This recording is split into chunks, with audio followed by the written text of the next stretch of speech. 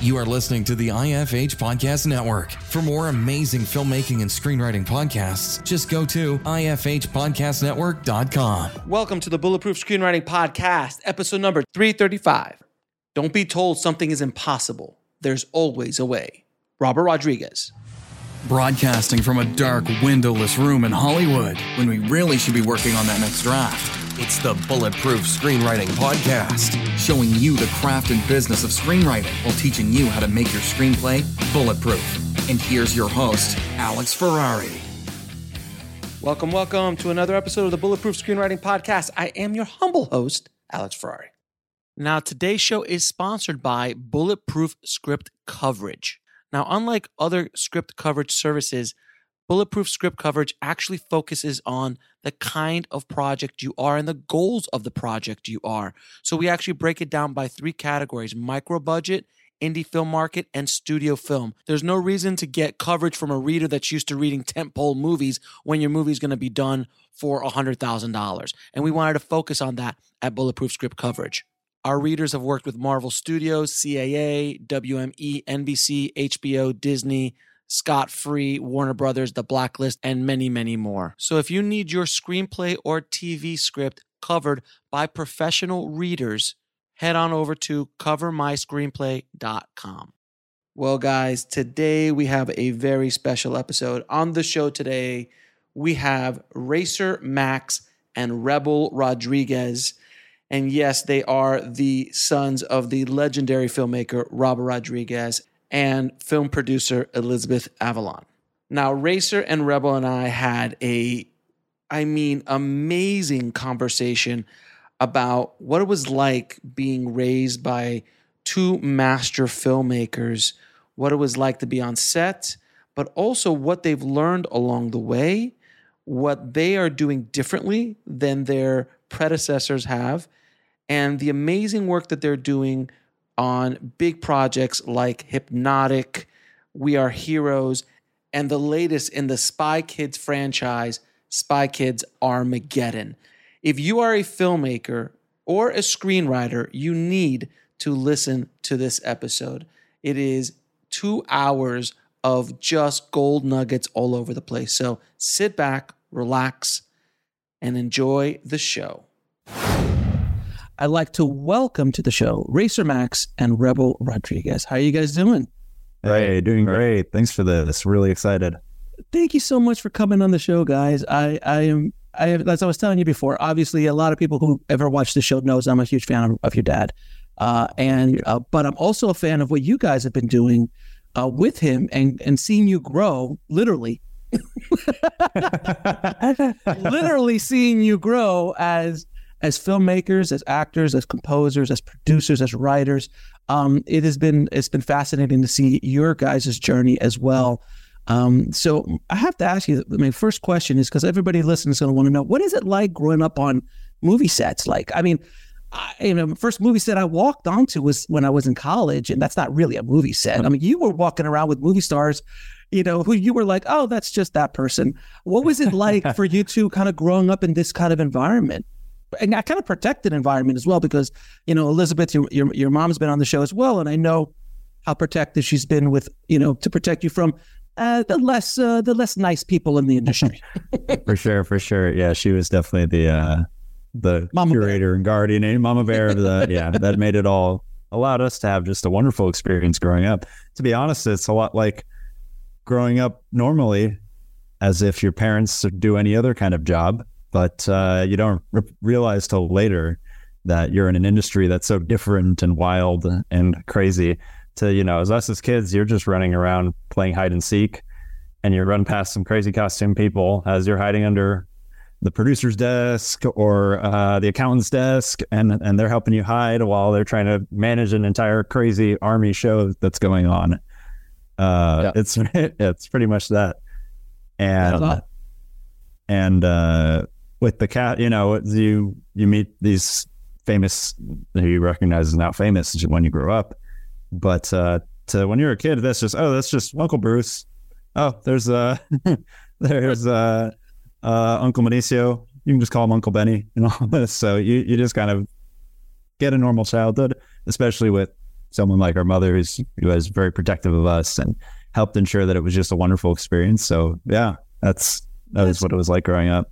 So when you guys were, and I'll let you talk in a second, Rebel. What was it like when you discovered, oh, this isn't normal? Like, that Uncle Benicio just won an Oscar. For sure. Yeah. When you had that realization, what was that like for both of you? Like when I hit, because I'm assuming that it at a certain point when you got older. Yeah. Yep. Go for it, Rebel. Definitely. Yeah, it was definitely all the props. So, you kind of see as you're running past them as a kid, people like remarking on them like, oh, wow, that's this and that. And as we started to see some of the movies their dad made, I mean, obviously we didn't see them for a long time other than like Spy Kids and Shark Boy and Lava Girl and stuff for good reason. When you start to hear people like remark on it, it's like, oh, it's like a thing. People really, this is like a huge thing for them. Kind of like how for us, Spy Kids vehicles are like a big thing. And so, the electric chair from Sin City, we never quite knew what it was, but it was like, that's kind of a huge deal. Yeah. Yeah, there's like a great wax figure of Bruce Willis there as Hartigan, and it always freaked us out as kids. Like he's just kind of staring at you, but now you see the poster as adults, and we're like, dude, that's just so iconic and cool, and it was just as impressionable as a kid, even if you didn't fully understand what it was. But no, I mean, definitely.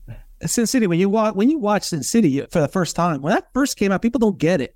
There's nothing in film history that had ever been shot like that, ever. Yeah, nothing like that ever. Nothing ever like that. It was insane, man. It's insane. So, all right, so let me ask you this. So then when you guys first, you're growing up, Uncle Bruce, Uncle Benicio, all these kind of guys, at a certain point, you're able to watch some of your dad's early work. So what was it like watching El Mariachi for the very first time? Oh man, it was really, really impressive. And what's funny is we held it off for so long. It wasn't until we were, getting in the late teens, kind of at the end of high school. And from then on out, you're out of school and you got to figure out what it is that you want to do. And we had an inkling that we wanted to create and be in the creative space, whether that was filmmaking or anything else.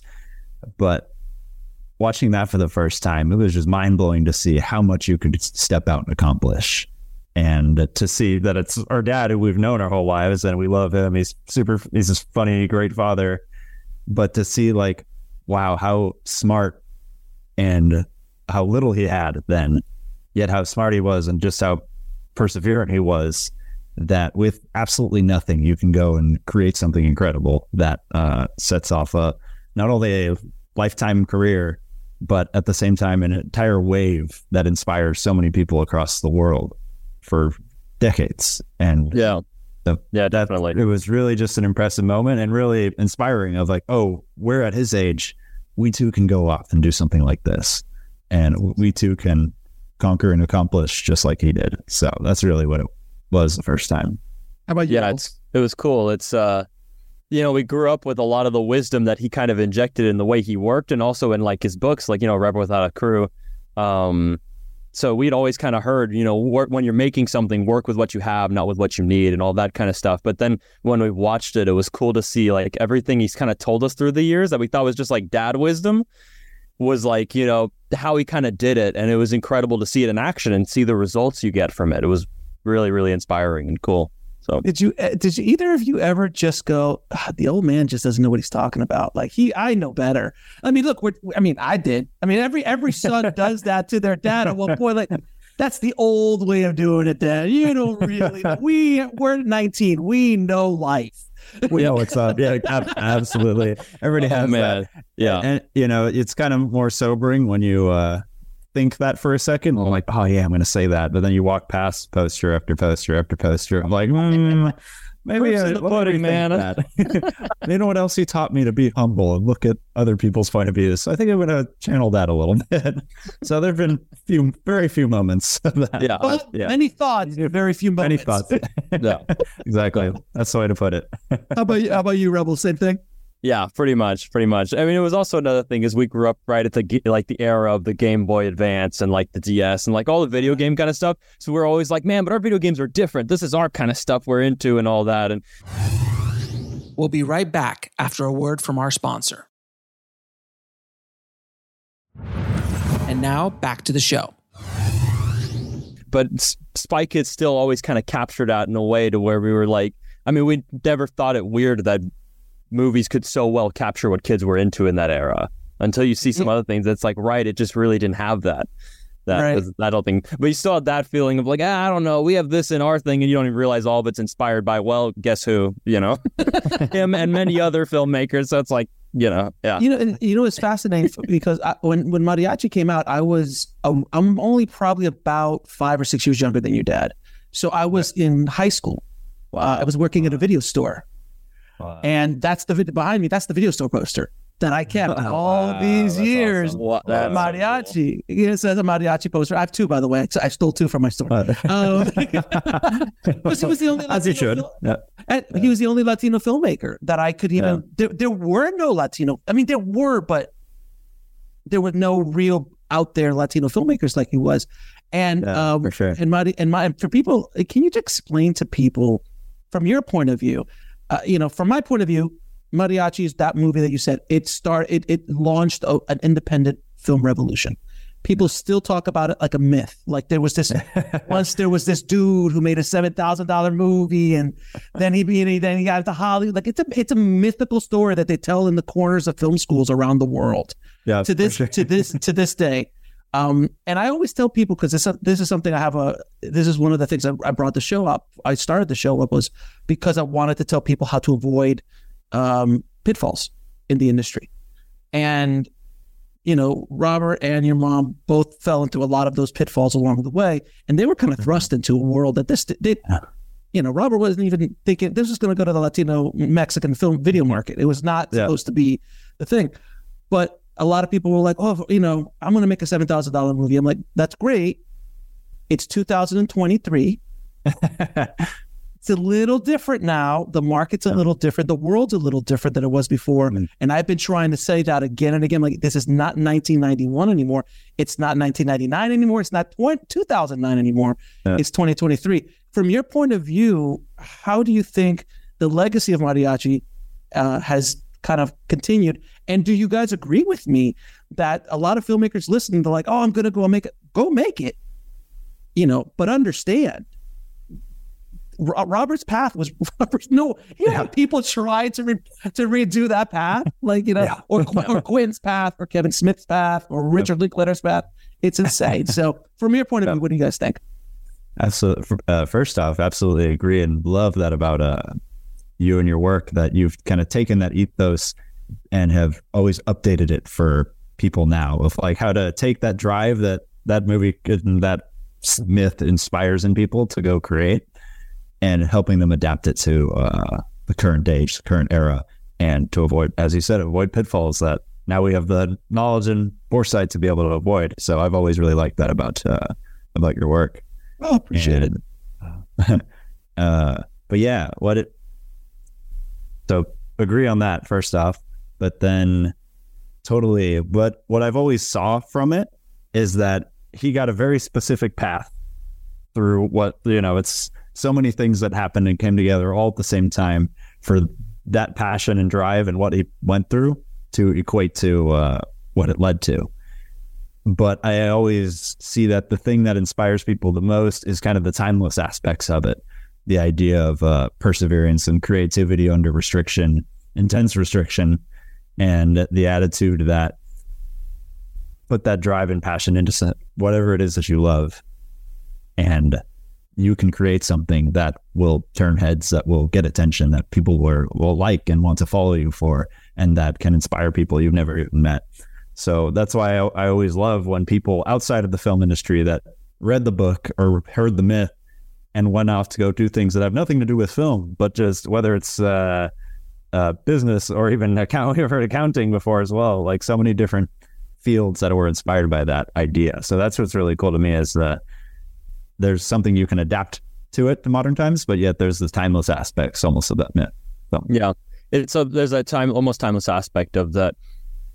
What it really captured was that it doesn't take a budget of that huge a size to create great quality work and great quality story. And especially if you write and you work with what you have and work with the limitations you do have, rather than trying to do something that's going to be outside of your scope or possibility at the moment financially. you can create something that turns heads and is really like, you know, blockbuster, remarkable level work with very little, and that you know, can do a lot. And usually quality like that doesn't go unnoticed for very long. So it starts to make the rounds, make waves and stuff. So it's really an important part of it. Now, Rebel, you did a little movie years ago when you were 5, called The Adventures of Shark Boy and Lava Girl.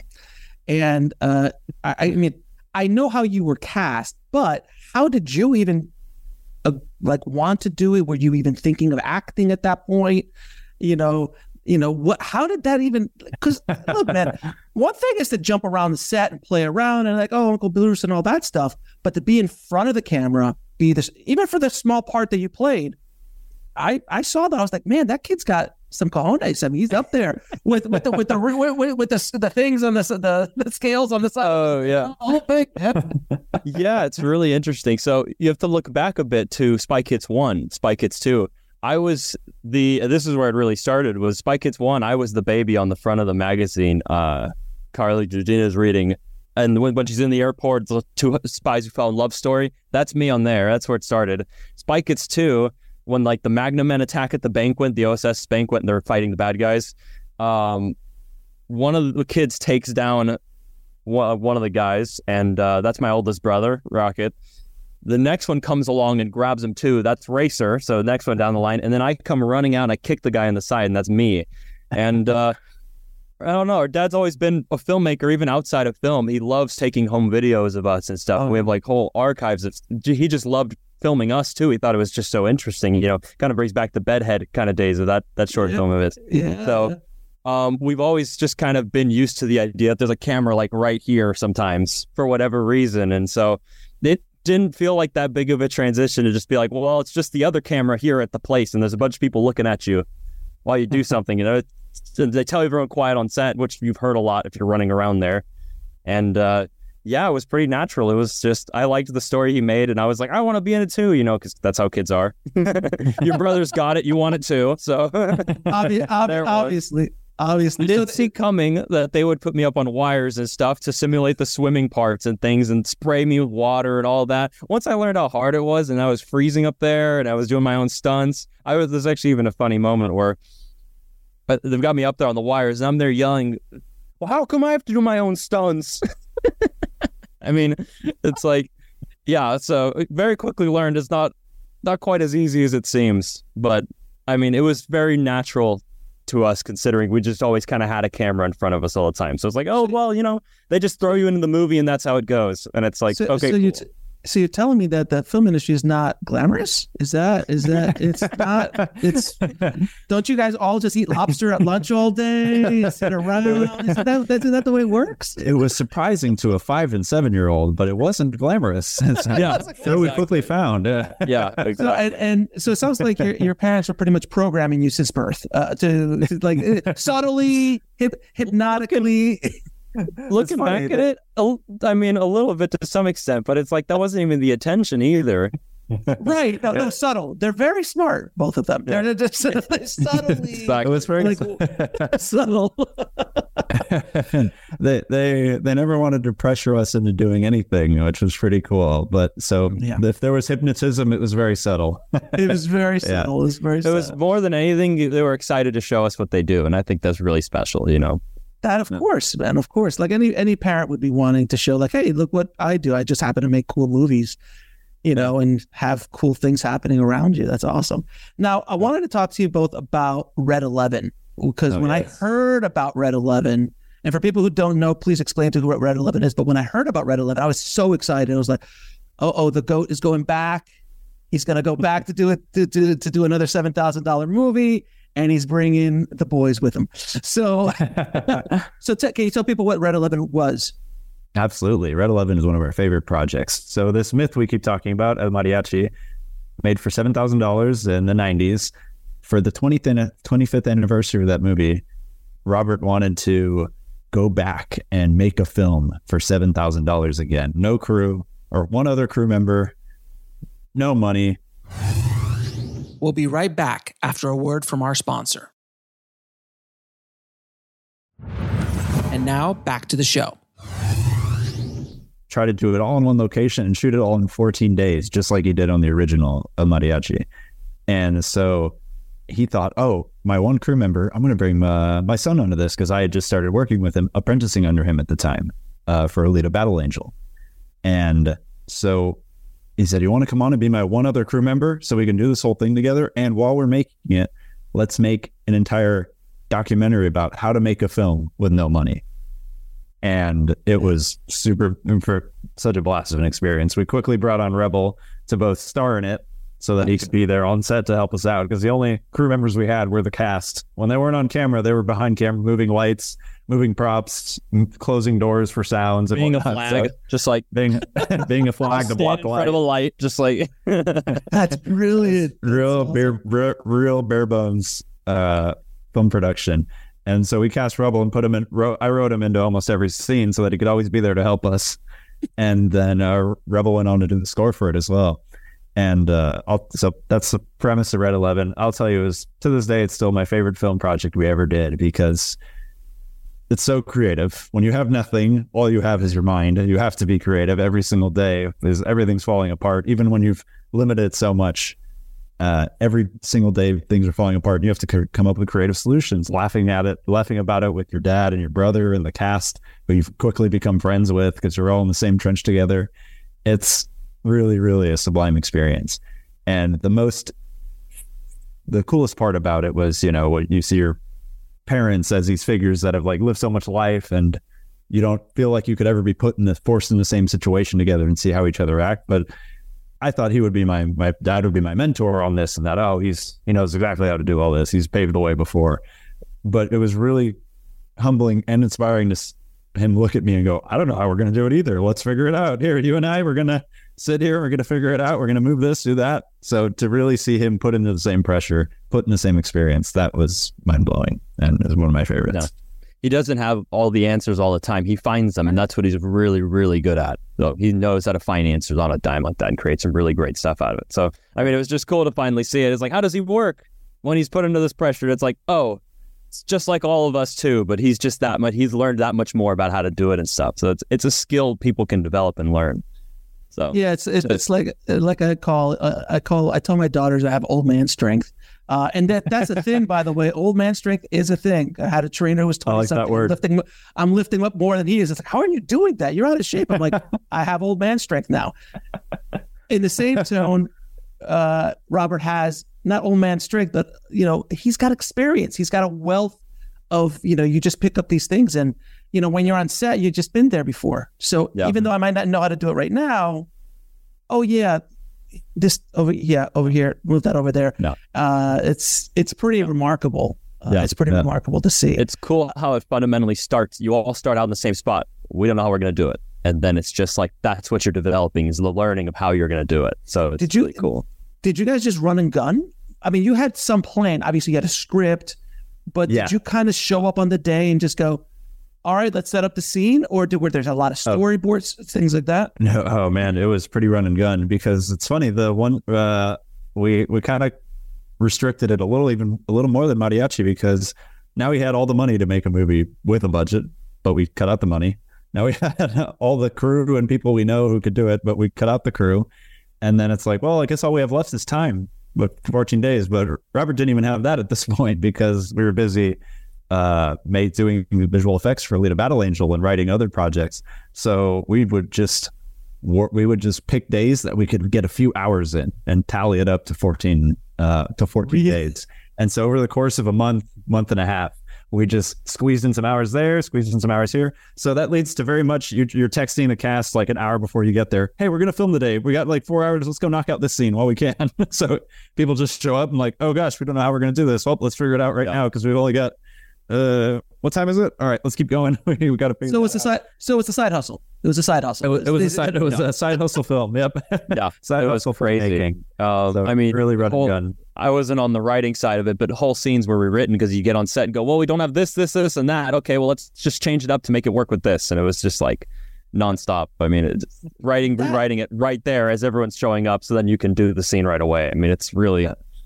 It's remarkable. And that's such a lesson for filmmakers listening, because so many filmmakers, they think they should study like Hitchcock or Scorsese or, Kubrick, and they like, oh, everything has to be exactly the way I have it in my mind because I'm a genius, and we're all geniuses. I mean, all of us obviously are geniuses, filmmaking geniuses, and soon Hollywood will see our genius, and that's how we think because we're all nuts.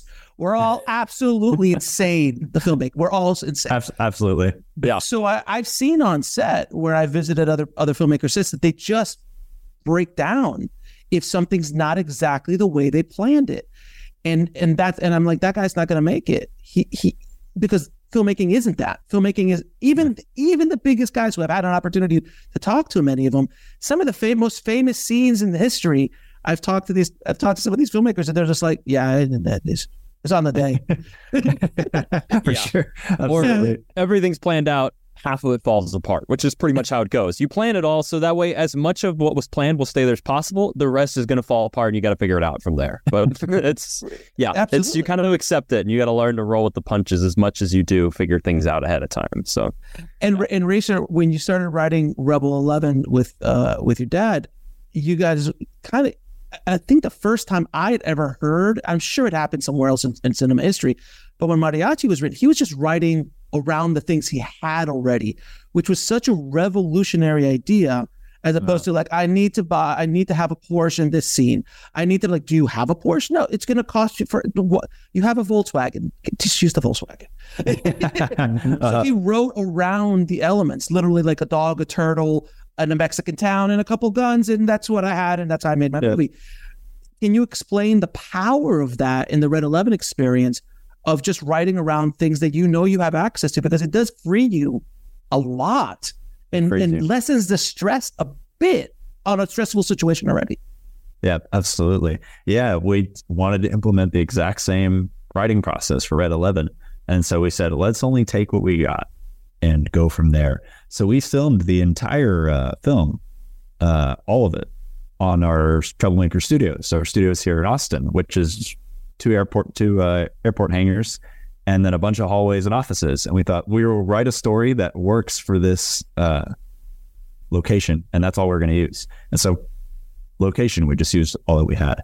Now, what Robert's got kind of in his back pocket now is a little more than a turtle and a bus now. We have the whole storage that, because we're kind of hoarders, we keep all of our props and anything we've ever used in a movie before. So we have all the guns, all the gadgets, all the things locked up somewhere. So we pulled from there as all our props, but still, we only wrote around what we could get out of that storage room, out of that locker. A lot of people can get more than that from Goodwill nowadays, but or out of their dad's closet, really. So we came at it from the same approach, and it is really freeing because it unlocks creativity in a way you can't imagine. Suddenly, when you have just the one thing you're going to use in a scene and the one room you're going to have to use, you come up with 5 or 6 more ideas than you would of just kind of thinking what you would want. Going with what you have versus what you want, it's really powerful. Anybody I talk to nowadays, and they want to make a whole feature film, they've done shorts and whatnot, and they've done it in a traditional setting, I tell them, okay, write a feature and just go off of what you've got. Just trust me, it's powerful. The what you want is the rep of doing the entire film from beginning to end. You don't want to have to add more pressure of having to get things to land to be there on time, or people or places or objects. Like, that's really freeing. And to this, pretty much on every project, you'll find yourself using that same method going forward. Yeah, for sure. Yeah, it's really what it does is when you're just there thinking about, I could make anything. What am I going to make? I mean, there's like a trillion different options. There's an infinite amount of options, really. And it's just, you'll end up with something that's got too many elements, too much this, too much that. By just using what you have, it streamlines it all in an instant. And it's like, you've got 3 things. Okay, well, now I got to write a whole story about these 3 things. And it's just, it really does, probably one of the most important things is really streamlining what kind of an idea you have. And from there, a lot generates, because you go, well, I only have this, this, and that. How do you make a story with this, this, and that? So, yeah. And I'll tell you. Go ahead, Reese. Oh, no, yeah. And the process just gets a little funny on Red 11, part of why it's so special, because you go, okay, this scene only has to have a syringe, this office, and the jackhammer that George Clooney used in Dusk Till Dawn. How are we going to do it?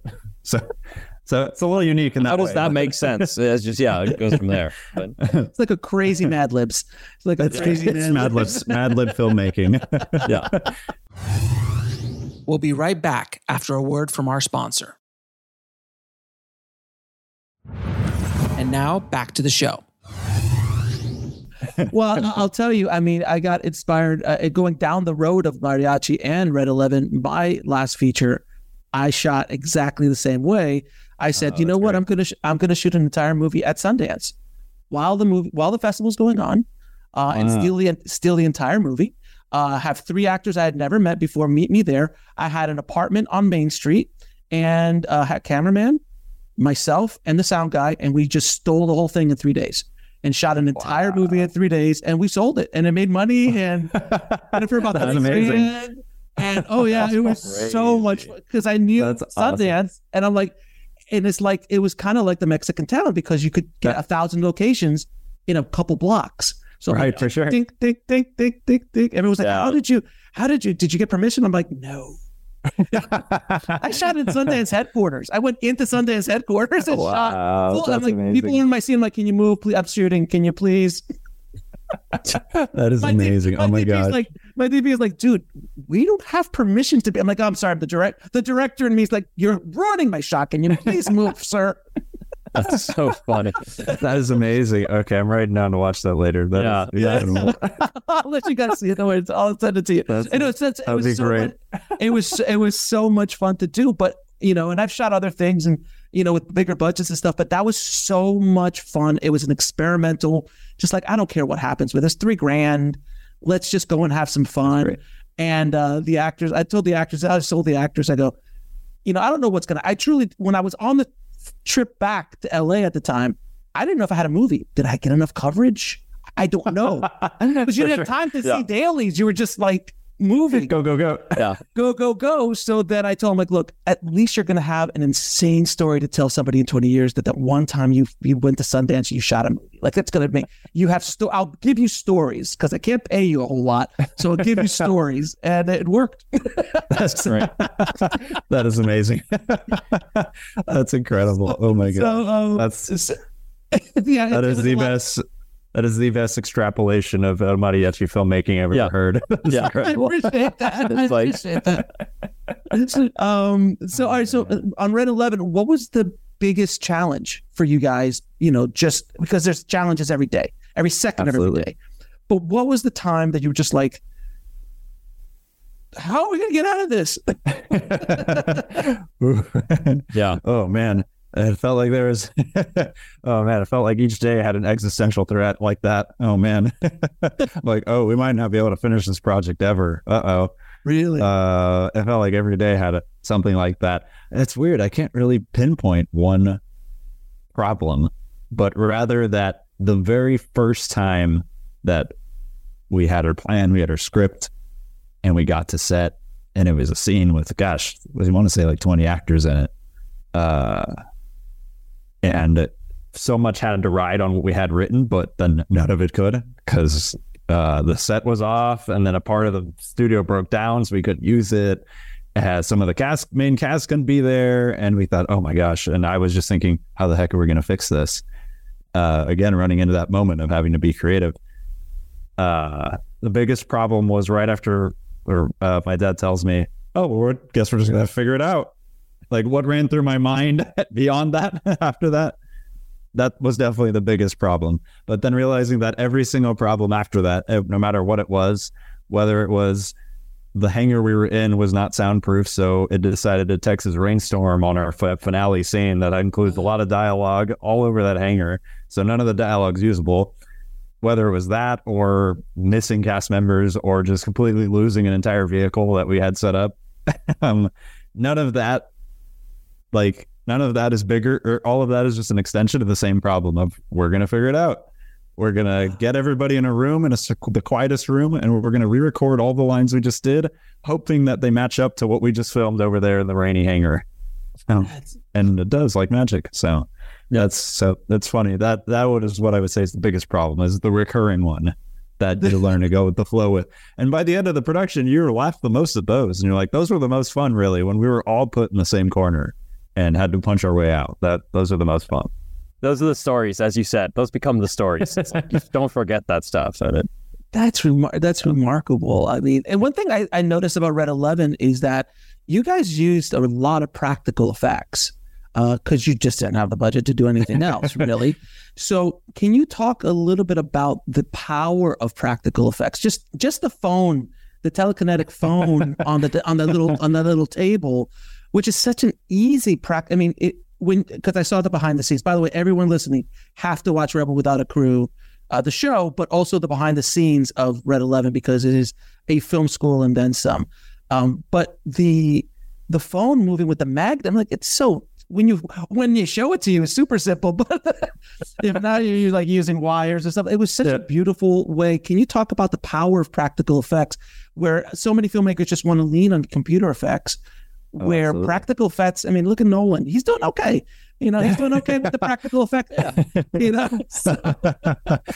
Absolutely, yeah. The Red 11 was really coming right off of Alita Battle Angel, which was the most visual effects we've ever used. So we didn't have entire characters that didn't exist until we put them in digitally later.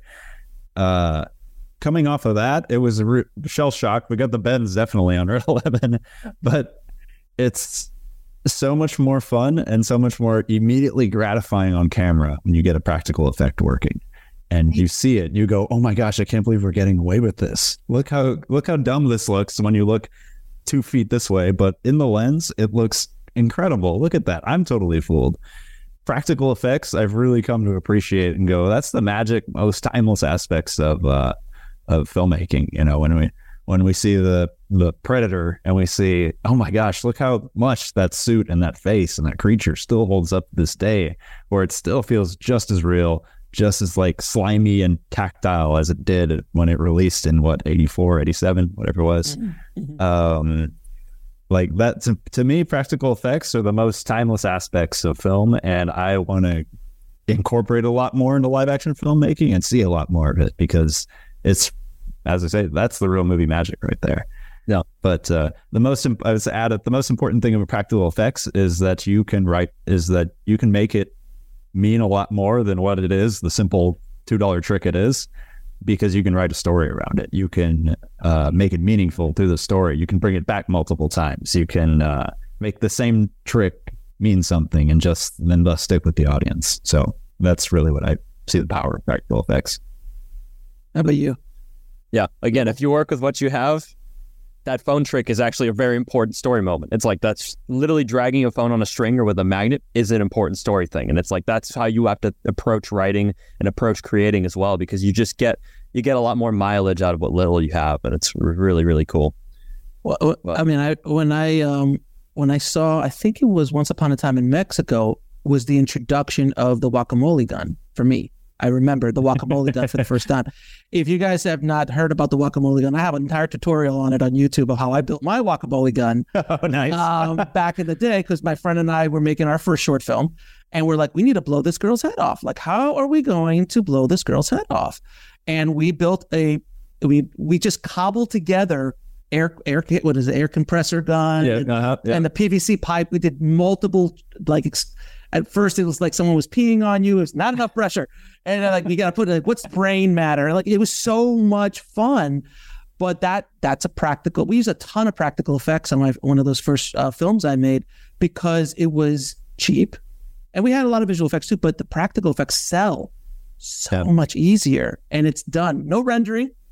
Yep, absolutely. No crashes, no nothing. But if the guacamole gun, man, that's the way it's hilarious. Yeah, the way it looks when you film it is how it's going to look in the final movie. It's like, it just you got it. There's no, let's hope we have enough money to make it look good. It's like, well, if it looks great here, you're going to be fine, honestly. So, and I'm a big proponent of combining practical and visual, because if you have a base of practical, like in that headshot that we did in that movie, I had my VFX guy just throw a couple more splatters out off of it. But if it would have been just the VFX, you wouldn't have sold it. It's just, we didn't have the technology, I think 2004. Oh, wow. To really make blood hits that really sung. So adding those little things, or fire, if you do fire, fire still is rough visual effects. It's still rough. Yeah. It's still difficult. It's hard to fake out the human eye. Well, I mean, if you remember The Rock, remember the movie The Rock? Yeah. We'll be right back after a word from our sponsor. And now back to the show. That there is an explosion of the car, not the car, the cable car that blows up. You can see the visual effect flame that they kind of wrapped around it as it blew up, while the bottom was all real. And I'm like, man, God. But that's only trained eyes can see that. Exactly. Only cinephiles will notice that stuff. For sure. But it has a subtle effect too, even to people who don't catch it. It's a subconscious effect of like, this isn't entirely real. And it loses gravity as a result. So, oh no, my wife. I mean, because she was not in the film industry whatsoever, and when she's been together for nearly 20 years. Now we'll watch a movie. She's like, that green screen composite was really bad, and I'm like, really? And she's like, yeah, just the compositing wasn't really good. I mean, didn't they have this a Marvel movie? Didn't they have the money to clean that up a little bit? I'm like, wow. Audiences are savvy now. Audiences. But there's I've heard kids. I've heard so many kids. Really? Kids go, CG was bad. I didn't like it. Bad CG. But wow, that's something. Because now, as opposed to when Mariachi came out, there was no information. There was just no information. Trust me, I looked. Other than the Raiders of the Lost Ark stunt spectacular VHS behind the scenes or some behind the scenes of Star Wars, there really wasn't a lot of behind the scenes. So it was still kind of a mystery. And that's when all these DVDs that Robert put out with really practical, stuff that was the beginning, I think, of that kind of behind the scenes access. And then when YouTube showed up, and the YouTubes, now everybody, could do anything. But back then, for people that listen who don't understand or of a certain age, they don't understand how difficult it was back then to even begin to do what they did on Mariachi or Desperado or From Dusk Till Dawn or any of the films that he did during that era. But it was for sure. Yeah. At CG. That's amazing.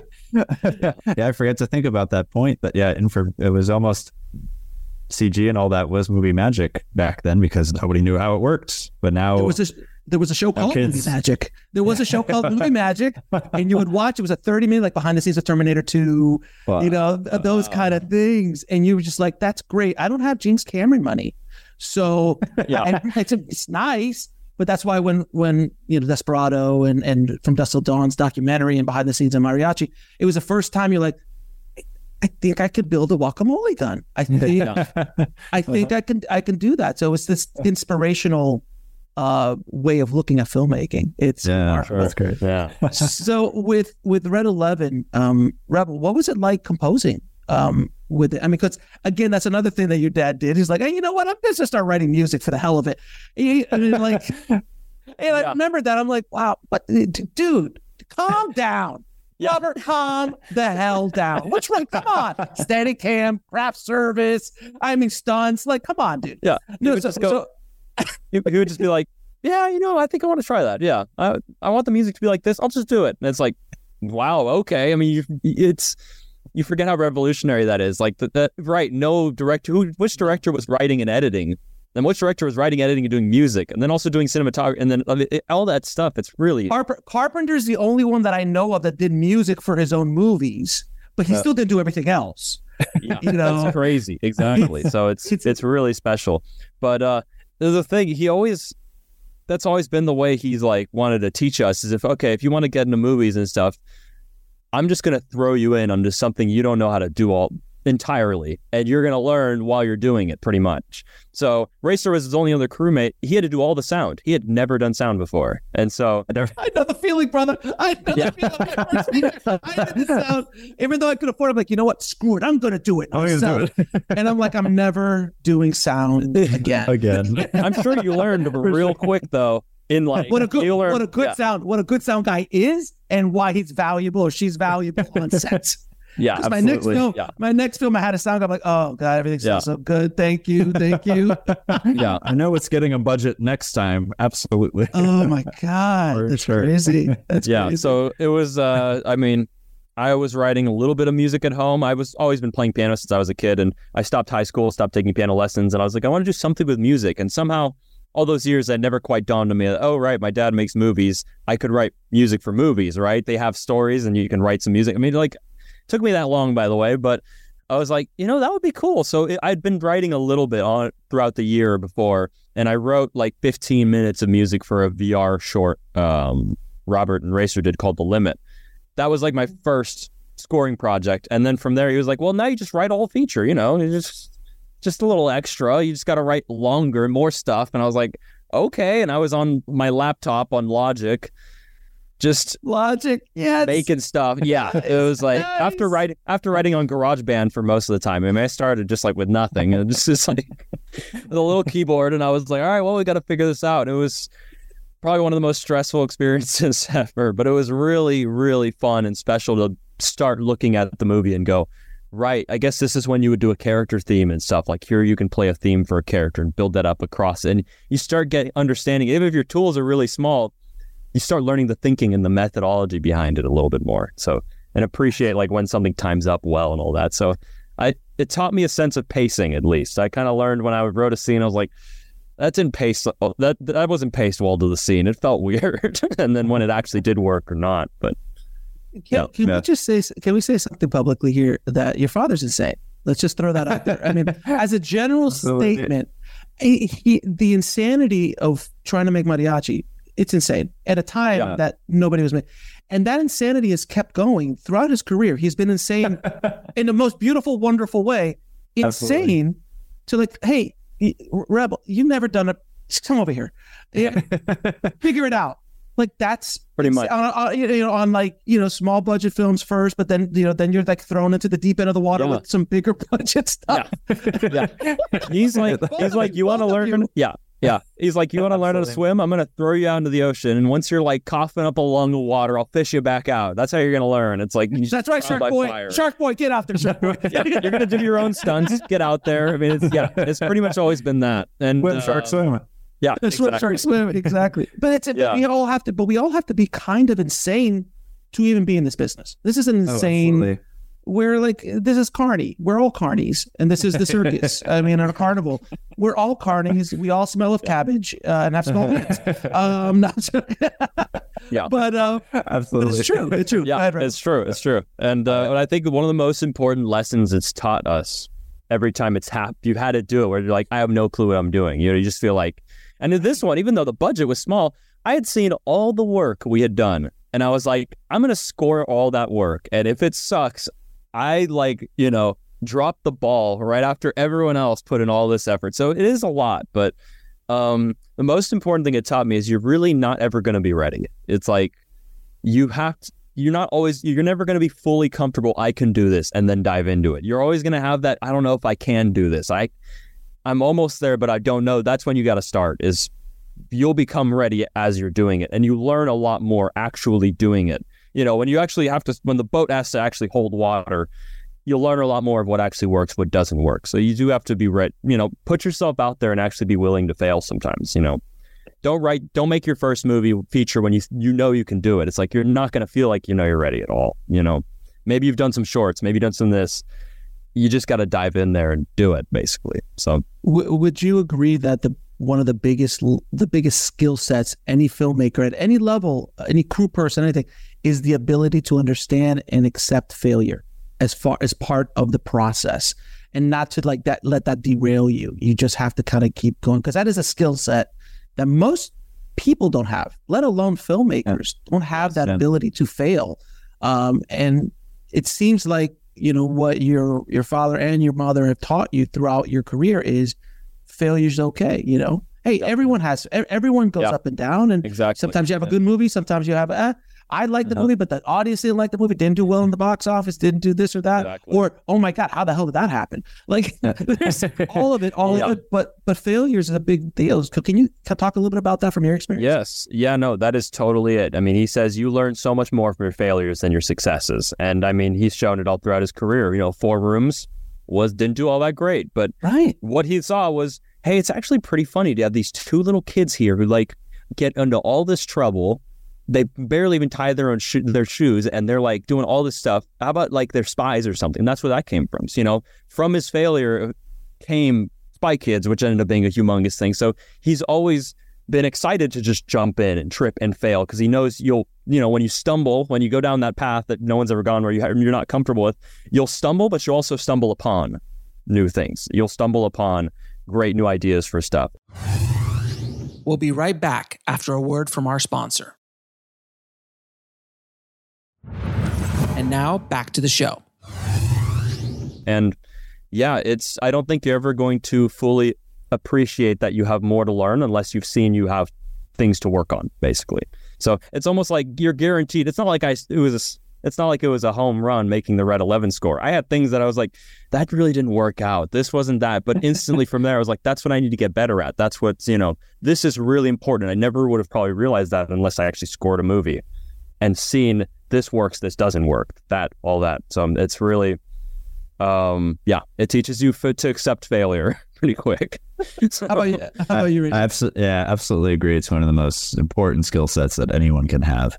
And I can point a lot to what makes you averse to failure, because we felt it, whether you're the son of anybody important or whether you're just comparing yourself to somebody that you're not, like any of the other great filmmakers, because we watch all these great movies and you want to be like them. But the most important, you're going to see only your failures and you're not going to look at any of theirs. Right. And you're gonna right. what they consider their failure, you consider their greatest work. So you're blind to other people's failures, and you can compare yourself to like, man, I'm the age he made mariachi and he did all of that by himself, and like I haven't done anything. I haven't made a film all by myself like that too. And it's like and his made such a big splash, but like I haven't made anything like that. But comparing to others makes you so averse to failure, because that's one of the biggest drivers of why you don't want to fail. But you just got to fail. You just got to go at it and fail and compare yourself only with yourself, really. Go, as Rebel just said, okay, a score wasn't a slam dunk, but I know where I can do better next time. So right. I'm going to try. I know I'm going to make that better for myself and for the audience next time. That's what I want to do. So, it's and when you're saying that, the first thing that came into my mind is, as filmmakers of my generation, first thing you think of is when you hit 23, you go, Orson Welles made Citizen Kane at 23. Yes, absolutely. I haven't done crap. And you're like, but it's okay. It's okay. Then it hit 27. You're like, Spielberg made Jaws at 27. Oh God. So then you keep moving. It's like, when did Quentin make Reservoir? Like at 30 or something like that? Like, and you keep pushing, Terminator, 30, something. Like, and then now you're like, Ridley Scott didn't make his first film till 40. Like, yeah. You just keep trying to make yourself feel better. You're like, at a certain, by the way, that's when I made my first feature at 40. Wow. That's a whole other story of why I didn't do it before, but I did a lot of other directing and other things like that. But you start going, you're like, okay. But if you do compare yourself to these quote unquote gods, and that's another thing that a lot of filmmakers do, they put these filmmakers up on pedestals. I mean, look, I have a Stanley Kubrick autographed book behind me, then I got Hitchcock right next to it. I mean, although I have books from all my favorite filmmakers behind me, you do put them up on a pedestal. But one of the great honors and privileges of my life of doing this show is I get to talk to some of these guys, these gods. And then I start to realize, I realized a long time ago when I did this first shows, I was like, they all have the same issues. They don't have enough money. They don't have enough time. I always tell people, no matter who you are in this business, you're going to get punched in the face. At Spielberg still gets punched in the face. Not as much as he used to. Robert, I'm sure, still gets punched in the face, sideswiped, like, oh, I didn't see that coming, from Absolutely. the business or something like that. The difference is that now, as you get older, you start to learn how to duck a little bit, and sometimes it just grazes you, and sometimes you're not even there when the punch is thrown because you've been around a little bit longer. But no matter who you are, you're gonna go through it is the great equalizer, filmmaking. No matter who you are, no matter how much money you have, you could have. Look at Cameron. Jesus, look what James is doing. I mean, he has all the money in the world. It's the only filmmaker who does that, by the way. It's people are like, who do you think could have made Avatar? Only James Cameron. No, only James Cameron. Absolutely. They're not giving that to Spielberg, to Nolan, to Fincher, to Robert, to no one else is getting $500 million to like I might make a movie in a few years. Absolutely. It's insane, right? It's insane. But no matter how much money you have, every day there's a problem because it's part of the artistic process. So, so you brought up 4 Rooms. By the way, my favorite 4 Rooms obviously is Robert's because it was the most fun, and that was the moment that you started to see the shift into the family stuff. Because before that, it was stuff that you guys could watch, and then Spy Kids came out, and I want to impress on people what Spy Kids means to so many people around the world. Spy Kids is one of those franchises. In the first film, there had never been anything like that again, Robert. Nothing had ever been made like that with Latino people. I always say this because I'm Latino. I'm of Cuban descent, and I'd never seen myself portrayed in a movie like that before. But anytime I do, it was always like, hi, I'm Latino, let me eat my taco. And I'm like, we're not talking, like, it was so on the nose, where it was never mentioned in Spy Kids. It was just, they're just people having an adventure. And I think that was another one of those points that inspired other filmmakers to bring in other cultures and not point out like, there's the black guy, there's the Asian guy, it's like, no, it's a story. And it opened up. Spy Kids was one of the first times I saw that in the Latino culture. And, when my kids were old enough, I showed them Spy Kids and they just like gobbled up the first 4. Like they were just like, oh my God. Because it's like, that's great. Kids will always watch a movie or story that gives kids power. Mm-hmm. It's a given. Anytime there's kids in power making adults look like idiots, done. It's a hit. It's a hit. Am I wrong? You're very right. The motto of Spy Kids is make kids feel powerful, make kids feel cool. That's right. Exactly. And then We Are Heroes. And then you did that with We Are Heroes as well. So what was your experience when you guys first saw Spy Kids? And because you were on it, you were shooting. Tell me what your experience was making it. Because I know you were. How old were you guys when Spy Kids? So I was vague for me, but go for it. Your Rebel was 2 when it first came out. So I was 4 when the first one came out, and that was, imagine you're from like 0 to 4 years old. You kind of know that your parents do something, that they do work. This thing called job, they've got one, but you don't know what it is. You see Dad go off to this office that's attached to the house, and he goes off and he disappears all day. And he's doing something, and no matter how many times he comes home to tell you that he's making a movie, you don't like get it. You don't really understand until you're sitting in a car service, riding to this movie theater where now there's, instead of a quiet Tuesday afternoon, there's thousands of kids and families gathered outside of this theater, and you're like, oh, there's a carpet. There's like, wait, why are we walking down this? Why are we dressed so nice to go to this movie theater? And then you sit in the theater, you watch this mind-blowing movie called Spy Kids 1, and end credits come on, and both your mom and dad's names come out at the end, and you're like, what? Okay, wait, and like, wait, all these other crew people who I've met and I know their names too. This is crazy. Wait, you all make movies? They made this? Yeah, that's my dad and mom. Yeah, people who like raising what? Yeah, it really takes. Yeah, he made me pancakes yesterday morning. Like what? Yeah, exactly. It really takes him showing you the props afterwards and going, "Look, here he is. Here's the jetpack. Here's the buddy pack. Here's the thumb. We made these. They're on the movie." It's like it takes that much for you to finally go, "Oh, okay, I get it." Yeah, it's just like, yeah. Oh, my kids still don't understand what I do. They're like, you're on YouTube, but you also make movies. And can we watch your movies? No, you're not old enough for the movies I made. Yeah. They're like, okay, but you're on YouTube. Do you have followers? People follow you? You have subscribers? I'm like, yeah. And then I got recognized a couple times in public, which is crazy with them. And they're just like, what? Like, and then it's the thumb. It's like showing you the jetpack, and like somebody else's. It's remarkable the veil, realization, the veil that we have as kids to what our parents did, and and you just like, you need to be hit over the head for you to go, they make movies. Because he makes movies, and here we are making home movies, and we're like, well, he just kind of like, where's everyone makes home movies. Yeah, exactly. It's like, so that's what you thought. You're like, of course, everyone makes movies. Like, hit over the head with it for sure. That's good of a word. Yeah. We'll be right back after a word from our sponsor. And now back to the show. When you see it like that, and then you're a part of all the next ones, it makes a lasting impact on you too. We joke that our family is the biggest fans, the biggest geeks of Spy Kids ever. Yeah. We geek out the most over all the props and vehicles and actors and anything.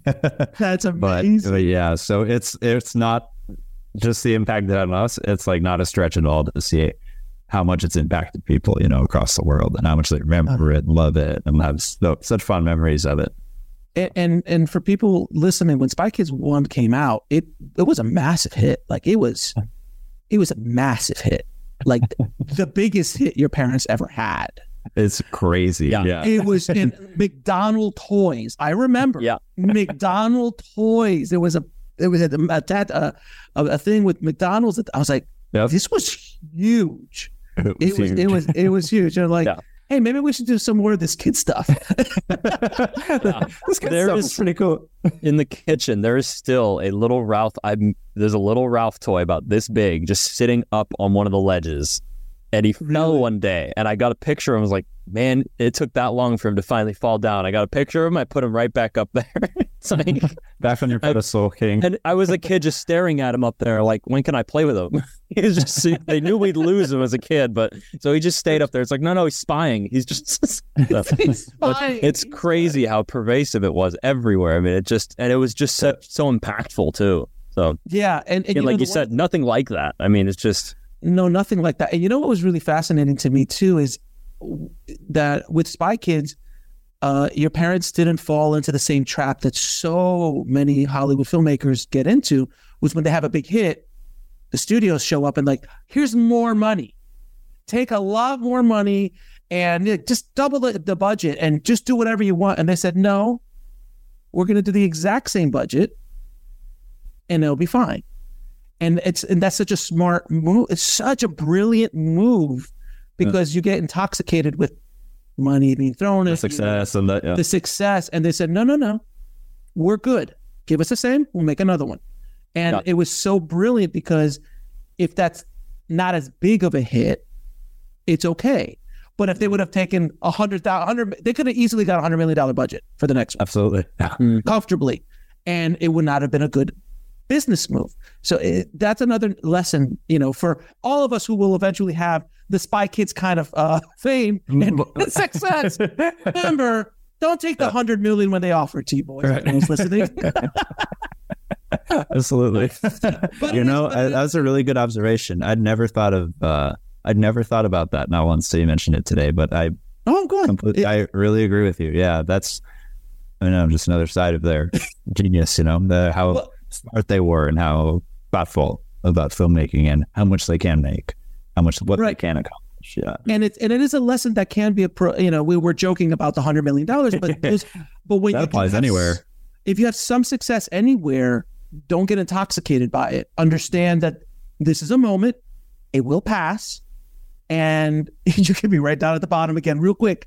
How many wonderful filmmakers have we seen who rose, got a little too intoxicated, went a little crazy, bombed, and they get thrown into director jail, and you don't see them again. And sometimes you don't see them again, ever again. And it's such a shame where, that happens. And again, it happens in any of your successes in any field, anywhere you go. Don't get intoxicated by it, because the one thing that that's the one thing I think your parents never really fell into was you're the greatest. Oh my God, you're this, you're that.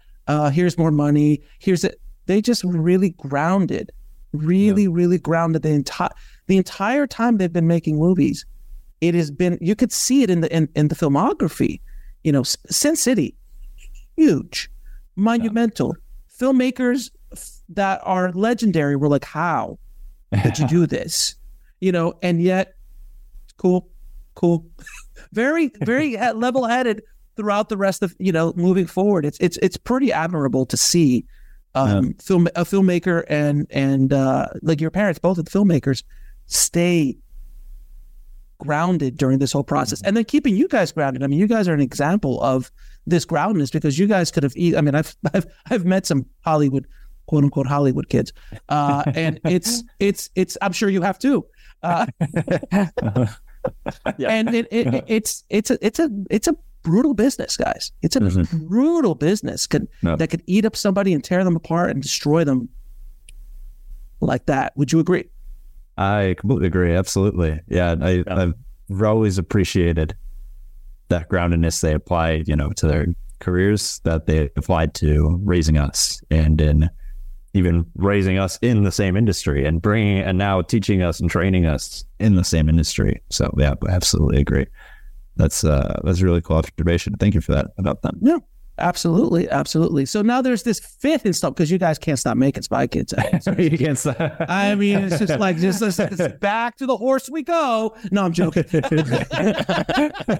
I was really excited. We had other people tell us that these are like Bond movies. Like, this is such a universal tale. Just keep bringing it back every once in a while. And just new cast. We'll bring Daniel Craig in. We'll bring Pierce Brosnan in. It'll be great. No, these could arguably keep. I mean, you guys can. When Robert and Elizabeth are both, completely retired from making stuff, you guys are like, we're going to keep going, and you could be the Pacholis, like in Spy Kids. You just keep going. The broccoli family. Yep. That just keeps going, and we have to bring in some new Spy Kids. It could easily keep going. I mean, by the way, is Spy Kids Armageddon the beginning of a new trilogy that you guys are trying to make? That's the idea. Is we got new kids that we really love, a new family, new parents that we really love, and we just love seeing them together and their energy. And the first thing everybody sees when they, like, any of the crew or the producers or anybody got to see them on set, they're like, oh my gosh, I want to see so much more. They have so much fun and so much energy. So that was the idea. We just made it a little standalone reboot on its own. That was its kind of the vision going in, but seeing it on camera, you go, oh my gosh, I want to keep watching this. I want to see more. So just like with Spy Kids 1, everybody want to see those kids some more. So right, and now they're like my age, those kids. I mean, having kids of their own, yeah, having kids of their own, and all that, and then you see one of them in Machete, you're like, wow, okay, yeah, okay, I was like, all right, yeah, right, yeah, there you go. So it's fascinating, but so talk to a little bit about Spy Kids Armageddon.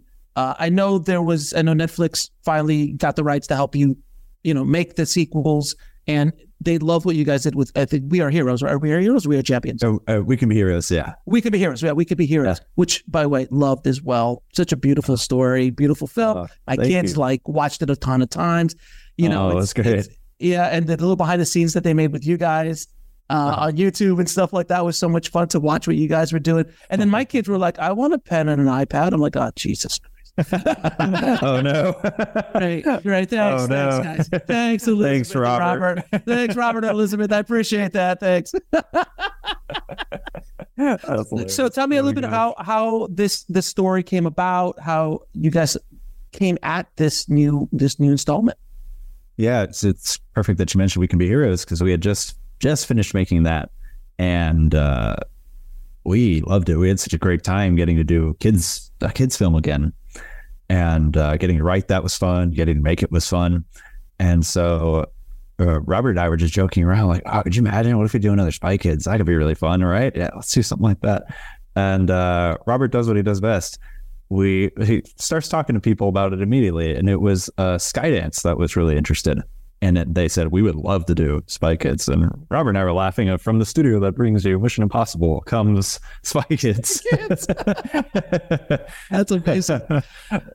We laughed at the idea.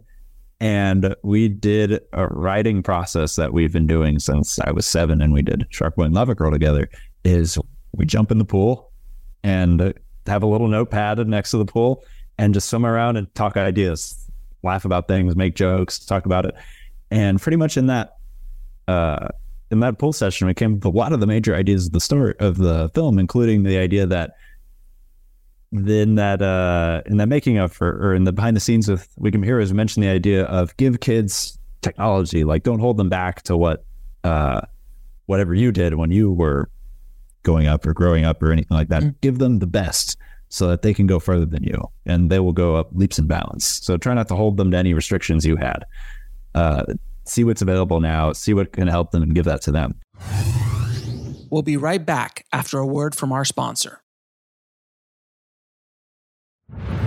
And now back to the show. So we loved that, and we were just talking about it in the making of, and we thought, yeah, what if we made the whole story about that with Spy Kids? And Rebel worded it greatly. Go for it, Rebel. The idea that you worded it greatly. The idea that giving kids technology and how that was a huge part of this one. Oh yeah. It was interesting. It kind of all came together because we loved this.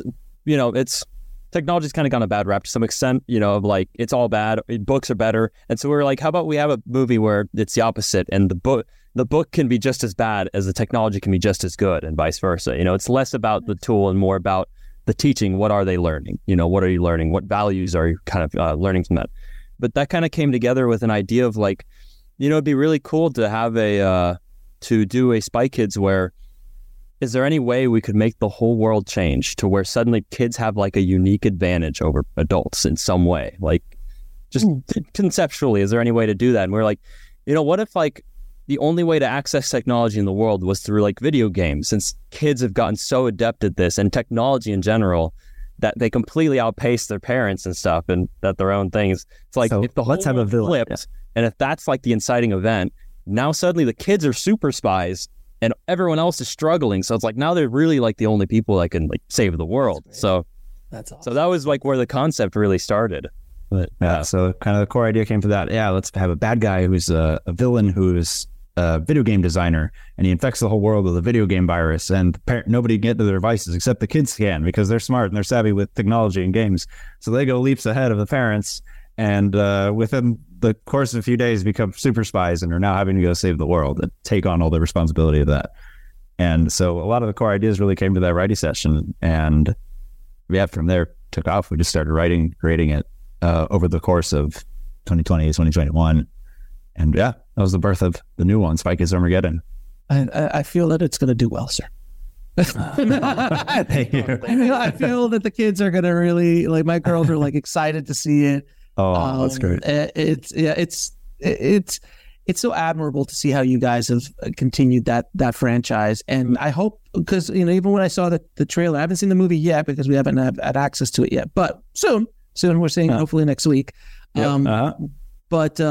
But even the trailer that's why I asked, is this a trilogy? Like I saw where this was going. I was like, oh, they're making another trilogy out of this. This is solid. Yeah, it's really special. That was kind of the intention of like, I get the feeling of like Spy Kids 5, usually when something gets to the 5th, it's like, I don't know what's going on anymore. But we really only wanted to do it if there was really a story we could tell that's different from the old ones, but has the same values and stuff. So that's where we kind of saw the opportunity of like, right, there's almost a modern take on this now that it's been 20 years since the first one, where now we have a very significant gap between what that one was about and what this one's about, but they're both still about family and they're both still about empowerment of kids. And this generation would really love that sort of thing, in this new form factor. And it's really cool now, especially that we learned from We Can Be Heroes, is streaming services is really great for kids. They can watch the movie as much as they want, not as much as they can convince their parents to go to the movie and drive them there. So they get to watch it that much more. So We Can Be Heroes is really impactful and beloved because kids could just watch it at the pace they like watching things. You watch it all the way through, gets to the end credits, you just replay it and you do it again. And you do that a few times a day. Well, you guys might be a little young to remember this, but that's exactly what they did in the video store days with Disney movies. I would rent out a Disney movie and the kids would just on loop watch the VHS again, rewind again. They did it with Spy Kids because Spy Kids was on VHS as well, and it would just loop again and again and again. But now it's instant on their phone, on the car. They could just watch. I mean, I think my girls have seen We Can Be Heroes a few times, at least 2 or 3 times. And I was like, I'll walk in the living room. That's great. Are you what? Didn't you just see this like last week? Like, yeah. They have the ability to do that. Like I can't watch a movie again and again. Mine doesn't do that anymore. You know. Sure. It's like I can't watch Lethal Weapon like 5 times in a row. I can't really do that anymore. That's why. It's just like different the way they enjoy their entertainment, and it was always kind of difficult to make that work. But now it's easier than ever for them. Kind of, I mean, they don't really have much of a problem watching it on a phone or an iPad. They just want to see it and like be able to experience it over and over again, see the jokes again, and right. So it's cool to put something in front of them that like really empowers them and shows them, they can go on a really cool, awesome adventure. They can do really incredible things. And if they work together with their family as well, you can move mountains. And it's always been about that sort of thing too. It's really special. So. And We Can Be Heroes, if I'm not mistaken, was like #1 on Netflix for a while, like a little, like it was like everybody was like, "What's going on? Like, what is this? Isn't Stranger Things? Like, what's going on?" I heard that. I'm like, "Good man, that's awesome." It wasn't and I know the budgets because I know Robert spent $400 million to make that.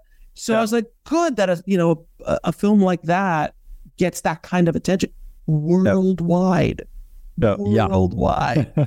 It's really something. It's really interesting. And super fun. And I believe that this one will probably do, I hope, do similar business, if you will. So they can make the next 2 or 3, and then your kids will start making them. Exactly. that's the hope for us. Right now we're still waiting for the launch, and we're like, I just want to make a second and a third and a fourth and a fifth beyond this. So exactly. I hope kids connect with it just as much as with We Can Be Heroes and all that kind of stuff, because it's really. But if not, we really had a great time making it. It really brought the family together in a really fun way, and we just are excited for people to watch it. And what was the biggest challenge of making that film? Because making this one, because you guys have got a little different. You got some shrapnel now. You got a little bit of shrapnel on you. You've taken a couple hits along the way. Yeah. How did this a little bit bigger budget, slightly bigger budget, a little bigger than Red 11, bigger, a little bit. So from a producing standpoint and a composing standpoint, how did this biggest challenges you had to overcome? This one definitely the biggest challenge was dealing with a legacy. Of the originals are so beloved and we just love them so much too, that crafting something that has to capture what came before, that was always, you put on your gloves to deal with that every single day. Just, okay, and now we're going to carefully adjust this and that and make sure this feels up to snuff. And so reference of the originals was so key and so important. And in hindsight, there's still little elements that I watch now in the movie and go, gosh, I wish I made that more like this or more like that. Because I totally missed that whole side of fun that the originals had that I only incorporated a little bit. So that definitely is the biggest challenge. But and that haunts you throughout writing, throughout production, through editing, even through visual effects. It's no, this has to look the right shape. They're composing. Yep. All throughout all of it. That challenge haunts you throughout all of it.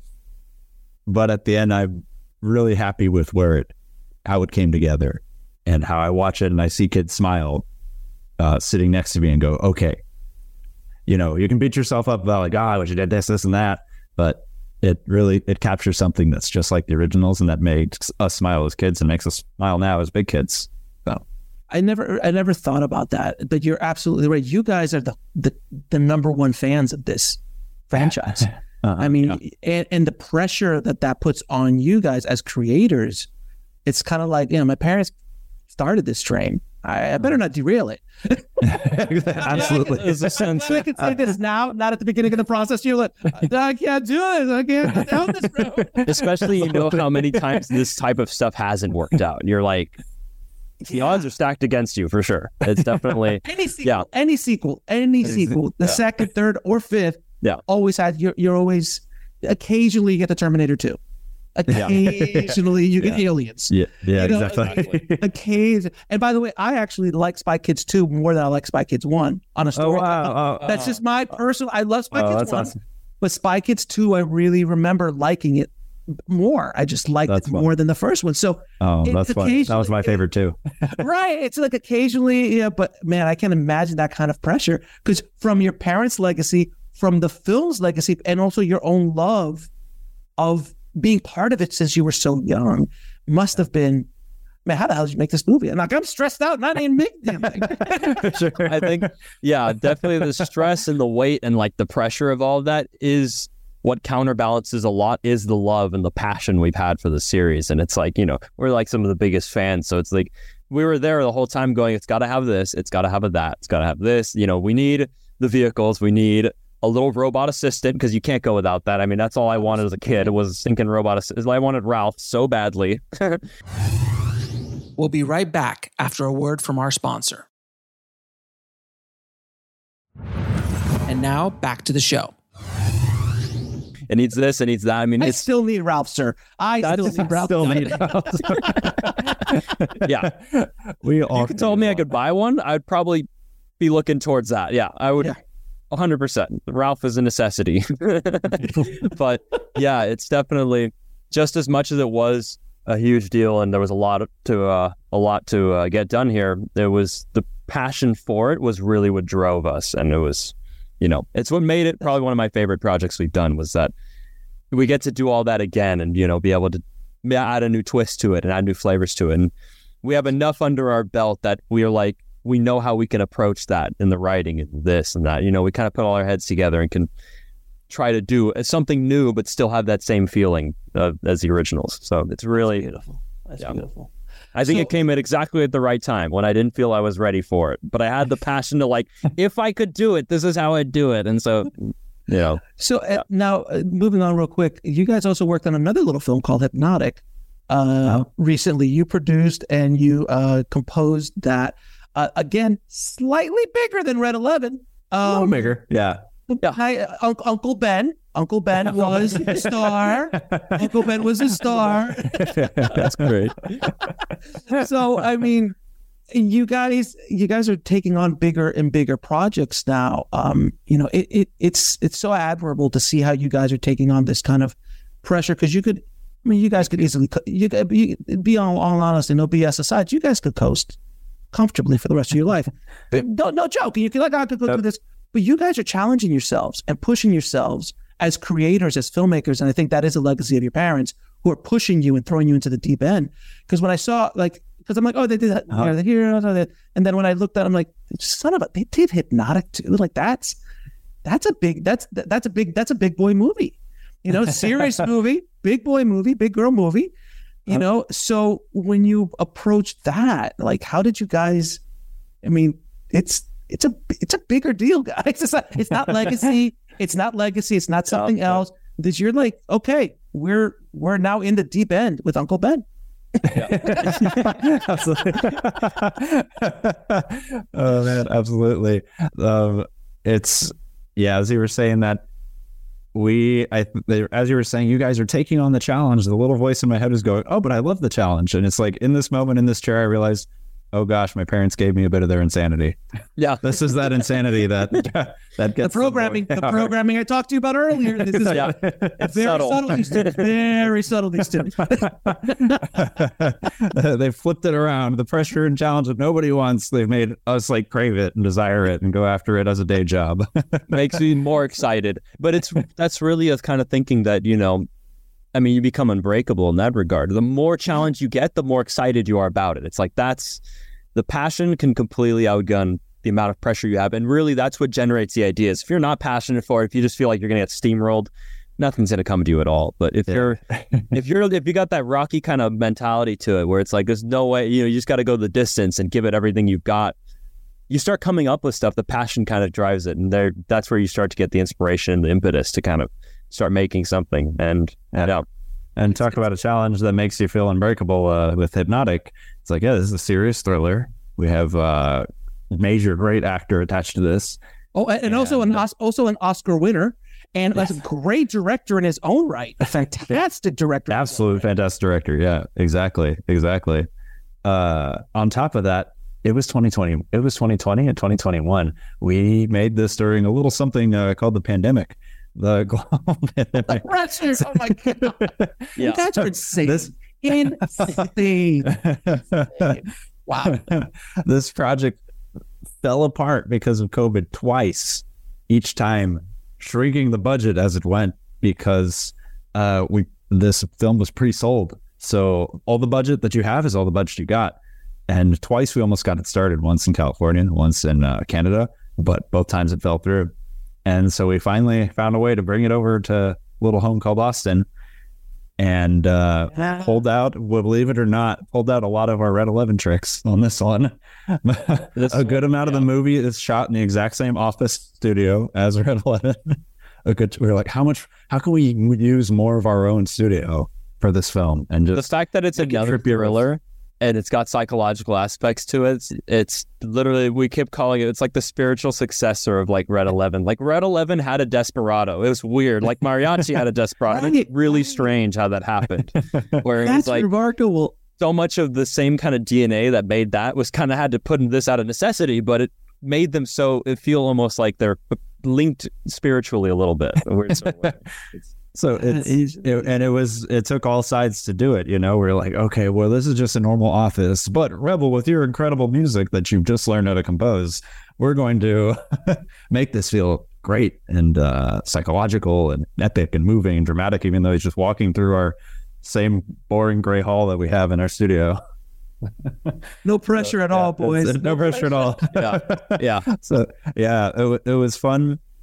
It was really fun to, you know, move on to something like that. That's, as you said, big boy, big girl movie.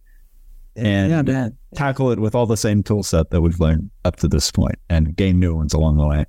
So I have to ask you guys this question. What is the biggest, if you can bring it down to one thing, what is the biggest lesson you've learned from your dad? Biggest lesson I've learned from my dad. Filmmaking or life. It's up to you. That's kind of the thing with him. It's almost like the Kung Fu master is you don't realize he's teaching you how to throw a punch, but he's also teaching you how to pay your mortgage or how to have a successful relationship. Right. Or anything like that. I always tell him this one is my favorite. And he taught me one day, I think I was upset about something when I was 5 or 6. And visuals are good for parents. He grabbed a cup of water, filled about halfway. And it's a lesson we've all heard, but you know, it just sticks with you. He filled about halfway and he said, look at this cup of water. You can look at it. You can either see it as half full or half empty. What is it to you right now? And I said, it's half empty. Like there's only half water there. And he said, you just use a negative mindset. To me, I see a lot of potential in the little water that's in there. That's half full. I've got so much water to work with. I've got half full cup of water. That's incredible. And he said, that is positive thinking. With that, I can conquer anything. With believing I've got so much greatness in this little half full cup of water, I've got so much I can do.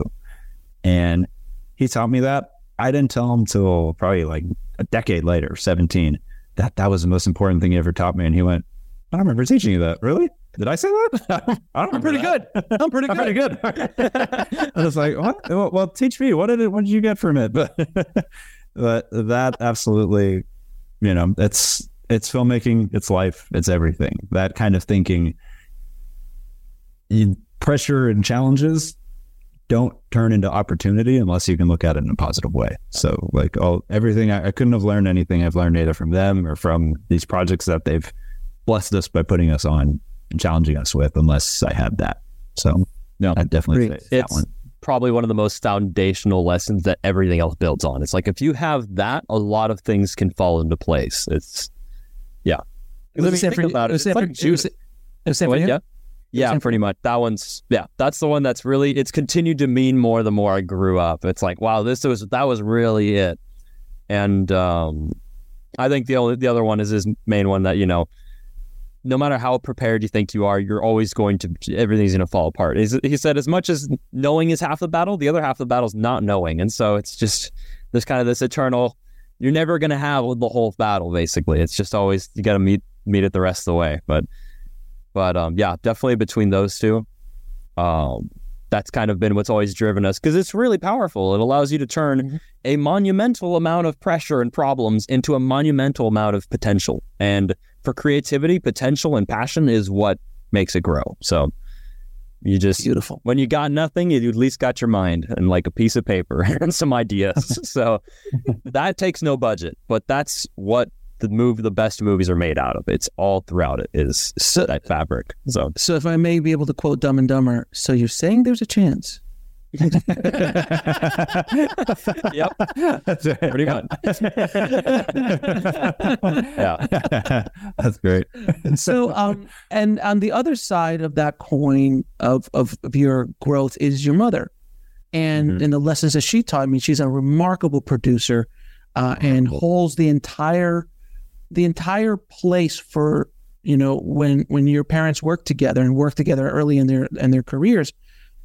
She held the space for him to be insane. Absolutely. Without question, right? Yeah. So, and on Spy Kids, on this one as well, she held the space. We'll be right back after a word from our sponsor. And now back to the show. So everyone could be insane. What lesson, if you could hold down to one, what is the lesson that your mother has taught you from not only on the filmmaking side, but on the life side as well? Because, I adore your mom. I adore her. She's amazing. But as a producer, I even respect her so much because what she doesn't get a lot of limelight for. Yeah. And for producers, Razor, you producers, who, what? Who cares? Who? It's about Uncle Ben and Robert. Yeah. It's When you know about them is usually because they were a huge problem. That's when you know about. That's when you recognize them. Then you're like, oh, that producer. Oh, okay. Exactly. All right. Definitely. Where were they? Hollywood Hills. But so that ability to hold space, to protect your creators, to hold a set, to build a set. What advice? What lesson did you learn from her on that aspect, and also in life in general? Yeah. For her, it's the same thing. Filmmaking and life, you kind of learn one rule that applies to everything. And with her, it was that you adore her. Everybody who's worked with her loves her, and it's everybody. And so much that on this new Spy Kids, we got to work together again. And so I was producing and she was producing, and I watched how much she's a mother on set and in production and in post, and seeing how much, as much as we talk about the myth of a guy went and did it all by himself, no money, none of this, all by himself, went and got it. There are so many people in the background that led to something like that. And it's so important to remember that all of them are family too. They're just as much stewards of this creation as you, the lone maverick, are. And they deserve all the love and all the respect and all the kindness you can give them, to where they feel safe and that they can explore and that they can be creative and be insane. So that sane foundation that allows them to grow and flourish, that's what she taught me. I see so many, I studying the secrets of so many other films and TV shows that I love. And I do some digging and find people saying, oh my gosh, the production was lovely because there was this one person who took care of all of us. And I go, oh, they had an Elizabeth Avian. And I read another one. Oh, they had an Elizabeth Avian. Yep. Oh, they had an Elizabeth Avian. I believe it. So that would definitely be the biggest one. Yeah. She always kind of mentions it offhand because she's, raised 5 kids and all in quick succession while also making movies. And she always says it took a village to raise kids. I mean, it takes a whole team, but you hear her always say that it takes a village. I always catch her saying it on set too. And it's true. It takes a village to make a movie too. And it takes everyone being there. It's a whole team, and it's all of us working together well and having a space where we can all be creative and bring our best to it. That really is what makes it, that's kind of what she does. She sets the space for the magic to happen. And it's and the insanity. And the insanity. Exactly. And the insanity. Oh, don't get it twisted. Your mom's crazy too. I mean, she's got it too. No. She's got it too. They all got it. Different flavors. There's an insanity to all of this. Love absolutely. But an insanity to all of it. Absolutely. Now, guys, I'm gonna ask you a few questions to ask all of my guests. Oh, please. What advice would you give a filmmaker or screenwriter starting in the business today, trying to break into the business today? Oh, let's see. Filmmaker, screenwriter trying to break into the business today. Don't say make El Mariachi because I'll hit you. Dude, I had someone ask that to Quentin at Comic-Con or something like that. You know what he said? make Reservoir Dogs. That's the only way I know how to do it. And I'm like, son of a man. Come on. If only it were that easy, man. It's Just write Reservoir Dogs, then do Pulp Fiction. I mean, that's it. That's the way I did it. Absolutely. That's like, Yeah. you just go like that. It's linear. You just build It's up. simple. Super simple. For me, it definitely be. Yeah, you go. There's the if you want to make films and you haven't made a feature yet, absolutely make a feature, and most importantly, put restrictions on it. Put time restrictions, put deadlines, put physical restrictions of what you can use, what you got. I'm not telling you to go make a mariachi, I promise. Don't hit me, Alex. As much as we talk about the importance of creativity and flourishing that and not harnessing that, the dual side of that is you got to have your pants on fire a little bit. You got to channel that insanity. You got to be a little bit crazy so that it gets done. Because I say you're not a filmmaker until someone is sitting somewhere. It could be a couch at your house. It can be in a theater if you're that lucky, or a screening room of some kind if you make it that far. But you're not a filmmaker until the end credits are rolling and people around you have watched a full film you've made. In that moment, you're a filmmaker. And it doesn't matter if it's good or bad, whether they're running out of the theaters to go grab pitchforks and come chase after you, or if they're laughing their butts out harder than they laughed ever. It doesn't matter. What matters is that you do that whole rep. It's like doing half a push-up and expecting that you've done one. You can't. Filmmaking, it takes a long time to do a single push-up, and you got to get all the way to that moment for it to fully count. So that's what I would suggest. Beautifully said, sir. I will not be hitting you. Rebel, now it's your turn. You're still on the block. Go ahead. Adding to that, yeah, so that's the first thing we've learned. I've never learned more in my life than I have when there was a deadline, when you've got the pressure. That's when, I don't know, I think it turns into kind of fight or flight. That's when you feel like, okay, we got to move. Something has to be done by now. Even if you made up the deadline, something has to be done now. But my own one is, I think the most important thing too is if you're, you want to get into the business, you have these ideas, because again, like you said, we're all geniuses. We have this incredible thing in our head. Just start, make something. I don't care what it is. Start. Don't go and wait till you've got, Terminator, or till you got Avatar and you've written the whole thing and you can create this monstrosity. Make something. It doesn't have to be very big, but at least start doing it and do a whole rep, even if it's a little one. Do one. Show people. Now you officially made a movie. So most people never even start. They're like, I want to do it, but I need blank. I have this. I haven't done this. I don't have that. You don't need anything. Just start and you will pick up the pieces that you need along the way. And at least then you've started doing it, which most people don't even get there. So just by showing up the first day, you've started the process. Now you'll get momentum. If you're standing around waiting for inspiration or momentum, it's not going to happen. So you gotta. I feel like there's like a spirit of Robert in the room now, and he's like channeled through you two at the moment, because it sounds so beautiful. And both of you guys said it's absolutely right. And where were you guys like 15 years ago for me? Because I wish I would have heard this 15 years ago. All I did was throw obstacles in front of myself, right. And that's what a lot of filmmakers do. They're like, oh, I can't do it until I have this camera. I can't do it until this person's there. I can't do it until I have this location. And it's excuses because they're either scared or have some trauma like I did, which is a whole other story, or other stuff like that stops you from going forward until you finally get to the place where you're like, screw it, I'm going to go to Sundance and make a movie. Right, for sure. Absolutely. You had the time of your life doing it. And as a result, my God. I'm sure it came out, I'm sure you could feel the vibrancy in it as a result. If it, with what you came out with, it's got this energy to it because you were excited, you drove it. It's just the fact they said, screw it, we're going to make a movie. There you go. You started. You're doing something now. Even if it's with your phone, you're going around and doing something at least. And that's the big difference. It's very powerful. It's really a powerful idea to just get going and get started.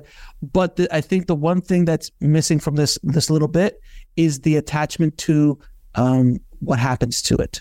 The attachment to, I have to make this. That was the biggest thing. And El Mariachi was the best and the worst thing that ever happened to a whole generation of filmmakers, as was Clerks, as was Slackers, all of those at that generation. Is like, oh, when I make my first film, it has to be Reservoir Dogs. Right. It has to be Mariachi. It's got to be Clerks. And that pressure, you're just destroying yourself before you even get off you can't walk with that kind of weight on you. Yeah, you know? Exactly. And you learned early on that you don't have to do that because you know, I mean, I imagine that as filmmakers, the pressure that was on you guys, and we talked a little bit about on Spy Kids too, but you know, you've got two very large shadows. But you're like, screw it, I'm doing me and I'm going to do what I'm going to do. They did what they did. I'm going to do what I'm going to do. And it took me to just say, I'm 40. Damn it. I got to do it. I mean, what am I going to wake up tomorrow? I'm going to be 60. I'm going to still do this BS. I got to make something. And I'd been directing for 20 years, but I hadn't made the feature yet. Yeah. And that was the thing. So then once you make the one, it's good, bad, and different, doesn't matter. You're like, We'll be right back after a word from our sponsor. And now back to the show. Okay, I proved to myself I can make one. Great. And now I can move forward. And it doesn't have to be Reservoir Dogs. Because no one's going to make Reservoir Dogs. No one. Yeah. Clarks or Reservoir Dogs, Brothers McMullen, Boys in the Hood. No one's going to make those movies again, ever. So once you get that out of your head, then it frees you to be the creative forces that you two are now. So thank you. I absolutely agree. That is the missing key of the triumvirate right there. I absolutely agree. Yeah. You just go ahead. go for it. Oh no, go for it. So if there was a worst day you've ever been on a production, what was that day and how did you overcome it? Oh, that's a good one. Ooh. Let's see. I gave the raining on our climax story. Gosh, what's another? I know there's one on Spy Kids. Yeah.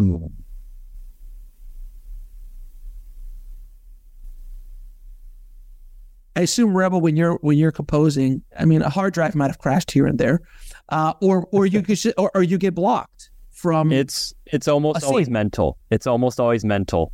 And it almost happens on every single one of them. I'm gonna say, and that's another thing I'll point out in a second. But yeah, it was Heroes. This was the first time it really hit. It was We Can Be Heroes. I wrote that entire score because it was like a blessing and a curse. I wrote the huge battle sequence where the parents fight the aliens and all that. I wrote that. That was one of the first things I wrote for that. That was like after almost a year of learning orchestral music. I'd never written for an orchestra. So I was spending a year writing pretty much garbage. I hit that and I was like, that's great. And Robert was like, well, the good news is that's really great music. That's incredible. You know, I could never write at that level.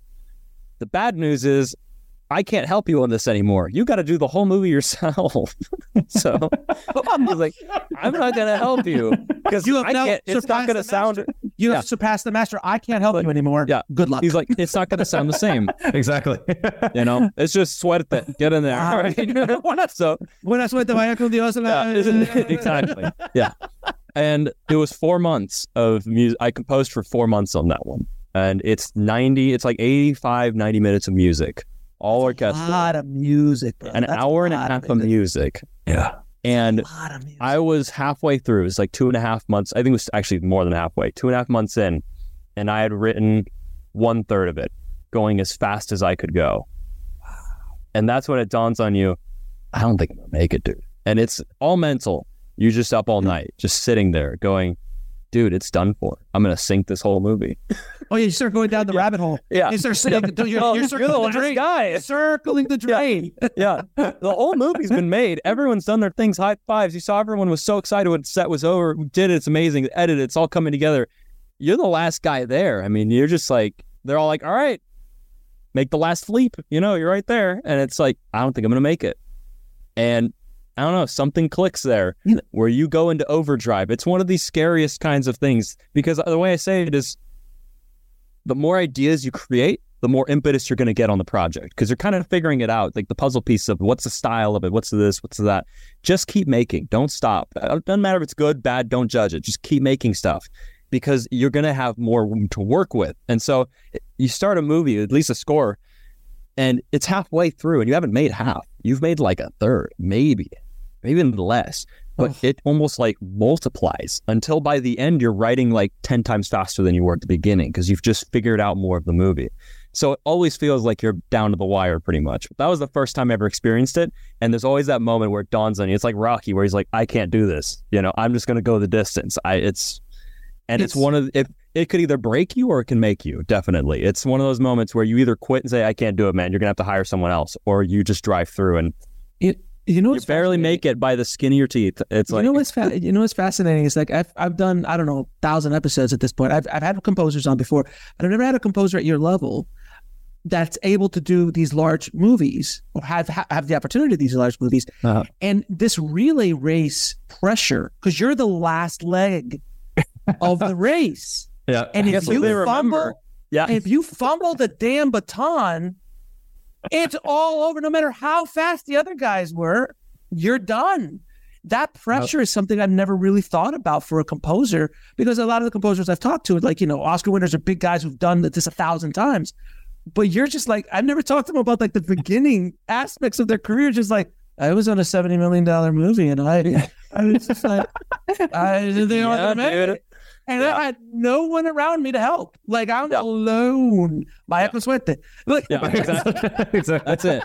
So I did it. Really remarkable. I'm here today. I survived somehow. It's a blur, but it happens. And it's going to happen every single movie. That's all I've found.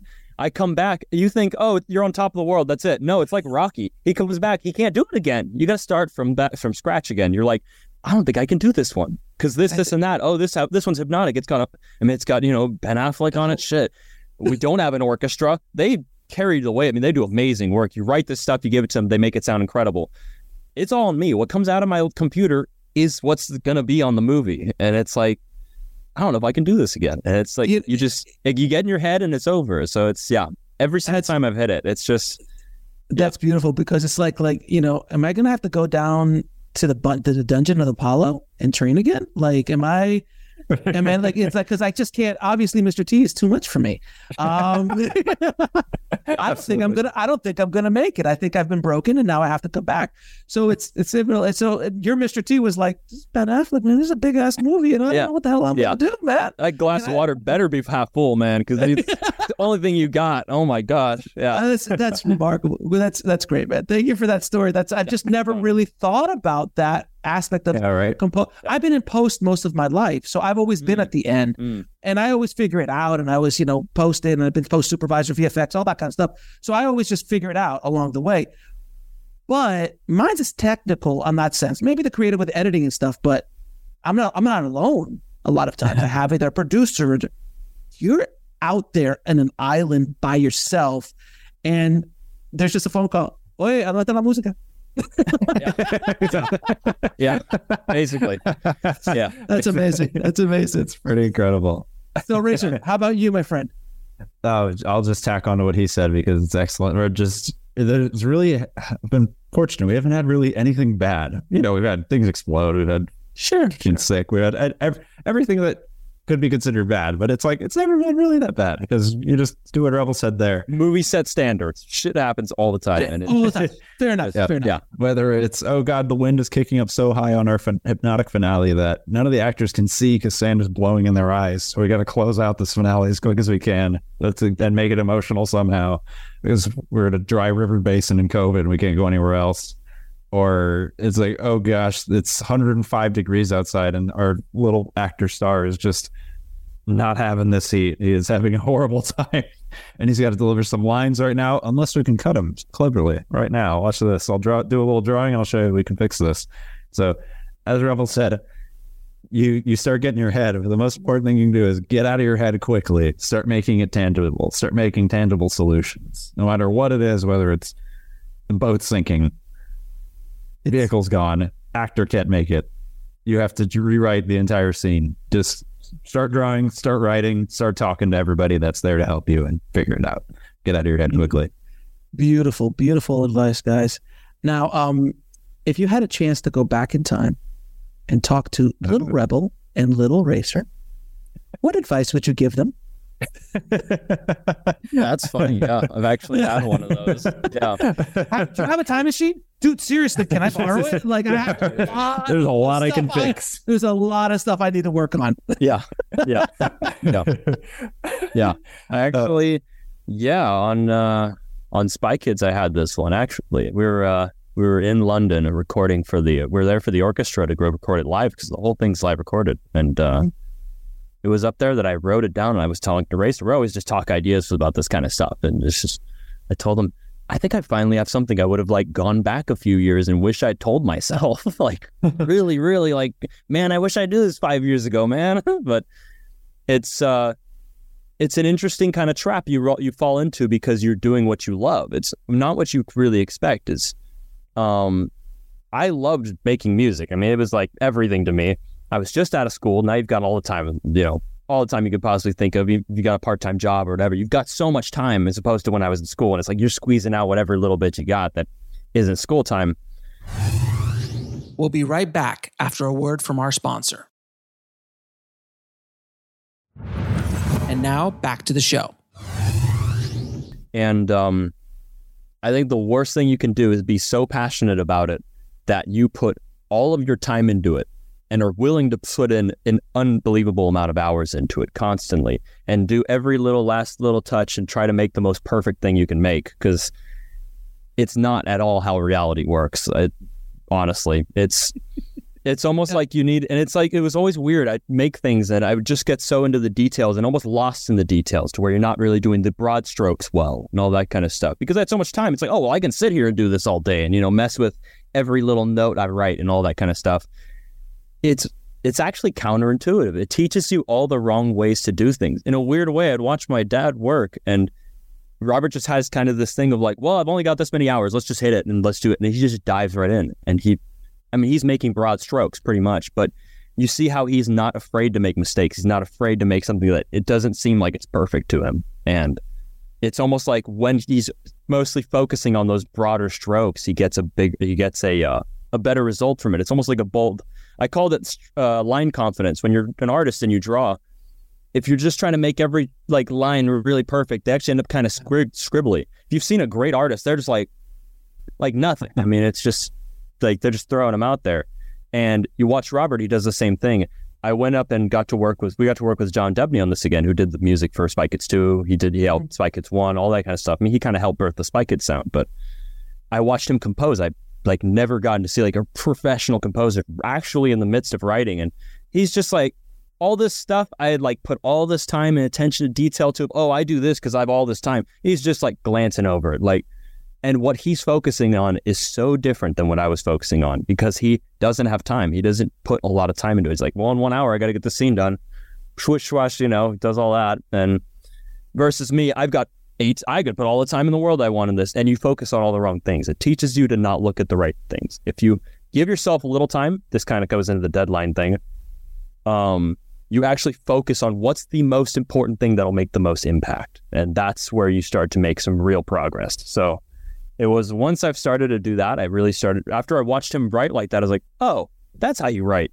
All my music was, literally like leaps and bounds improved. So the old guys have a couple of tricks, I'm going to say.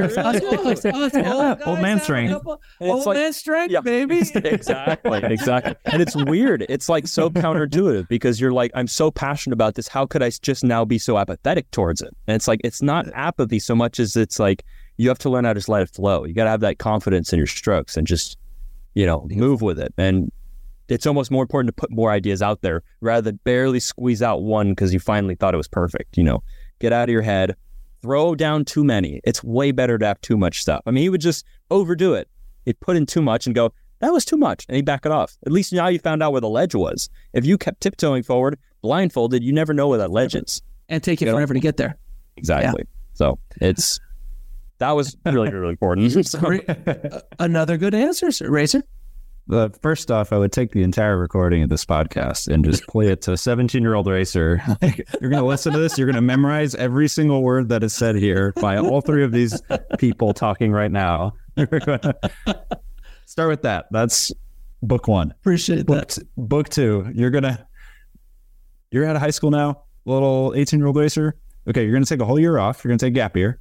What you're going to do is you're going to make a feature. You have 1 year to do it. I don't care how you do it. but it's got to be done in 1 year, and I dare you to make it good. You can't be good and go over time. You have to try to strive for some level of greatness, and you have to finish it. It has to be done by the end of this. And put some of your time into it. As Rebel said, don't put all 16 hours of your day into it. Give yourself a work day, 8 hours, 6 hours, whatever you can manage. Then go take time for family, for friends, all of that stuff, because that's important too. You got to take care of all the other sides of your life, because now you're dealing with adult things too. And make that happen. That'll teach you more than anything combined. And of course, most important thing, make it with what you got. Because with 1 year, no money, there's nothing you can get for that. So do it with what you've got.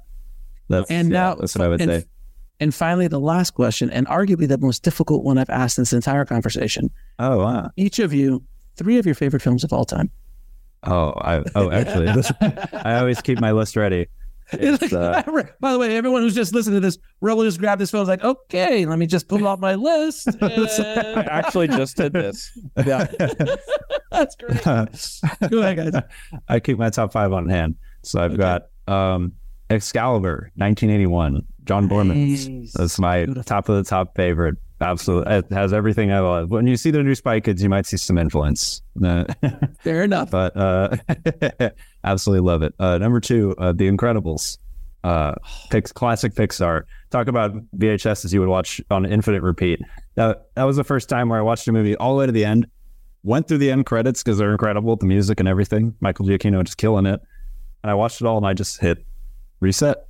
And I went, I think this is one of my favorite movies. This is the only one I've ever done this on. And then number 3 is Old Boy. Absolutely love the style from the early 2000s. It's got a style that all my favorite like video games and like TV shows had at the time. That's like this Y2K dark futurism. Absolutely love it. So those are my top 3. The great top 3, and I just tell you a geek story real quick.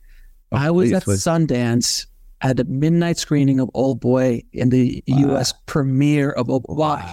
While the director was there, he just flew in from Japan. Wow! And I met him, and he was like half asleep because the poor guy just flew over from Japan.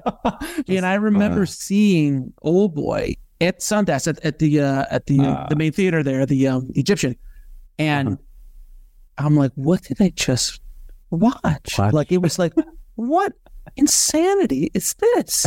It was one of those moments I'll never forget. I believe it. At a midnight screening. At a midnight screening at Sundance with the director just flying in from Japan. Like he hadn't gotten there yet when the movie started. He was there at the end for a Q&A, and then I met him outside. Outside, everyone was gone already. I'm like, so how are you? He's like, and his interpreter was there, and it was like, great. That's so cool, dude. That's amazing. Oh my God. Envious. That's amazing. Had that's to throw awesome. that little geek story out there. So cool. I've got a few geek stories along the way. But man. One of the benefits I'll mind you for more. You get a lot of cool stories, that's for sure. That's awesome. Rebel, how about you? How's your top? All of his 3 are also my favorites, but I pulled out some extra other ones as well. We love those, but definitely one of my top favorite animated at the moment right now, Across the Spider-Verse. That was I absolutely loved it. That was incredible. Beautiful. I mean, it's changing the game of animated. We love Incredibles, but it's really cool to see something now that's like, shoot, that's like another Incredibles to some degree. Like, it's just a whole other level. It's like when I watched that, I was like, I mean, what is going on? It's really impressive. Absolutely. Amadeus, that's a classic. I love that one a lot, and now I love it more because I make music. The more I've learned, the more I appreciate it. That laugh. Oh, it's so yeah. Oh my God! Like the more you learn about music, the more you're just like, it's crazy. They captured like the genius of it so well. I mean, it's just it's so a masterpiece. Great. I mean, it's a masterpiece. That one's just fantastic. And then Tide, either Jaws. That's another classic. Always love that one. Music on that one's great. I've always been a big fan of that. I've been playing it on piano since I was like, however young I was. Our dad introduced us to the Jaws theme. We didn't know what the movie was, so I was just there. Dun dun dun dun dun. You know. Dun dun dun dun dun. He played the music in the car, and he was like, "You'll see it someday." And it's like, that was it. That's all I knew. But and What's Up, Doc? I love that comedy. Wow, nice. That's great. Nice. A great comedy. Great. So great. So I noticed your dad didn't make the list, but that's fine. That's fine. I'm sure his ego will be fine with that. That's a joke. I would have been like, Sin City. Yeah, right. Like, guys, seriously, dude, seriously. You drank the Kool-Aid. So I'm glad you did not put any of your father's films up. He's got a special list. It's like it almost doesn't count because like so let me ask you this: what is your favorite dad film? You go first, Rebel. Just to make sure I don't pick the same one. No, you go for it because I know we're gonna pick the same one. I'll pick it. Okay. Top three Robert films in your world. Cool. Number 1, Road Racers, his second film. Yes, of course. So great, incredible. I love the rebel spirit of it. So good. Then for me next, it's Desperado. I just love what he did with El Mariachi and just like complete spiritual successor that just blew even more heads than the first one. Incredible. And then Spy Kids 2, honorable mention, my absolute favorite of the Spy Kids. Because I love the fantasy and the creatures and the fun, and they have the best outfits in that movie. How about you? Road Racers is a very big favorite of ours. We'll be right back after a word from our sponsor. And now back to the show. Sin City, though, is another one, definitely. I loved watching that one. He always puts off showing us his movies. We just wait till he wants to show it to us. That one we watched like at midnight practically. We finished, it was like 2 a.m. and he was like, hey, let's make the breakfast tacos from the 5-minute cookie school. 10 minutes. We made those, ate them at like 3 a.m. Just so we could time, ask some questions. But that's super memorable for me. And then definitely El Mariachi as well, and Desperado. So those are just. If I may throw mine into the ring, go for it. I'd love to hear. Yeah. I think Desperado was because I was in film school when Desperado came out. I saw it in the theater. And I had that poster in my room. Right in your room. With Uncle Antonio. And that gun that was just amazing. That double barrel, double-barrel shotgun. Yeah, the sawed-off shotgun. Yeah. I'm gonna say Desperado because that was the one that really hit me. Sin City, without question. You look at Sin City, you're just like, I don't even know, man. Crazy. So great. And believe it or not, one of the other films that I really loved of his is Once Upon a Time in Mexico. Oh, it's classic. It's excellent. Because Once Upon a Time in Mexico, for me, was the film that got me off my ass to make the first big short film that went on and did insane things for me, and I had to review it, and it was a whole that's great. That's awesome. But it all started with Once Upon a Time in Mexico. When I saw the guacamole gun. Right. I was about to ask. I saw the guacamole gun and I saw that and I was like, I think I could do this now. Like it was like there was so much for sure obstacles that you put in your head. But that was the movie that just kind of pushed me over. So it has a special place in my heart for that was the movie that kind of launched my filmmaking side, not the commercial or music video side that I've been doing, but more the filmmaking side. That was the film that kind of did it for me. So those are my top three. That's classic. Wow, that's awesome. That's great. I love those picks. Yeah. There's just so much to choose from. It's just all great. Oh no! Again, they're their own. That's their own category. You can't even put them in the top. Exactly. Boys, I truly appreciate this conversation, man. It has been such a pleasure and honor talking to both of you. Your energy is infectious. I want to go make a feature now. I don't know why. All right. But I'm going to go shoot something. I don't know when, but I'm going to figure it out. Just figure it out. Just go. No, your energy is infectious. And this has just been such a pleasure of a conversation. And I agree with you, Racer. I think that filmmakers will get a whole lot out of this conversation. There's a lot of gems in this. And I hope it helps people around the world kind of maybe demystify a little bit of the myth and really get into the weeds of how you actually make these films and actually do this kind of process, the mariachi process, if you will. Without the myth, it's much overheading because you guys kind of cut through the myth really quickly and like, we don't know. And this, I don't know. And so it's been an absolute pleasure. So thank you guys so much. Oh, by the way, where can people watch Spy Kids? Spy Kids will be on Netflix coming at the end of September, very soon, very, very soon. Yeah, very excited. Please, if you're a fan, if you've grown up, if you have kids, please, I would love for you to see it. And even if you've never heard of Spy Kids, go check them all out. They're all excellent, classic films. And do you guys have any parting messages for any young racer or young rebel out there who's thinking about getting into this insanity, carnival, circus, ridiculous business that we're all in, any parting messages for them? Absolutely. Please jump in, whether you want to do animated, live action, or shows or whatnot. Please jump in, because stories and films, stories are one of the methods that humans get truth from the world. And I want to see the truths that you can put into the world and teach all of us about. And you're never going to make a Mariachi or Reservoir Dogs or Clerks or any of those. But I don't want to see that from you. I want to see your film. I want to see what you can make. Rebel? Yeah, that's great. Yeah, definitely. Yeah, shoot, let me think about that a bit. Well, while you're thinking about that, I do have to say something. This is kind of the elephant in the room. You guys both have the greatest names ever. I know it wasn't your mom. I know it wasn't your mom. Your mom just allowed it. But because I'll be honest with you, I started a propaganda campaign with my wife. When I was going to have kids, I'm like, if I have a boy, he has to be Max Ferrari. Max Ferrari has to be. That's so has to be. That's so Max Ferrari. But yet but luckily I had girls. So, but it would have been, I would have had a fight. It would have Maximus. The world was spared of a Max Ferrari. A Max Ferrari. Another generation. Can you imagine awesome. Max Ferrari? That would be amazing. That's too, you can't pass that up. Believe it or not, little mom's insanity. Racer Max was chosen because my mom had a crush on Racer X when she watched Speed Racer. Oh, so yep. Really? Yep. So she came up with the name first, and or Dad came up with it. They both thought Racer would be fun after Rocket, and then Rebel was going to be my name too. But I was like, it's not a Rebel. I think this is a Racer, and came up with the middle name with Tia Salma of all people. Racer. Like I said, so yeah, no, yeah. Insane. Local. Insane. Yep. All of your nuts. Anything you want to add, Racer? No pressure.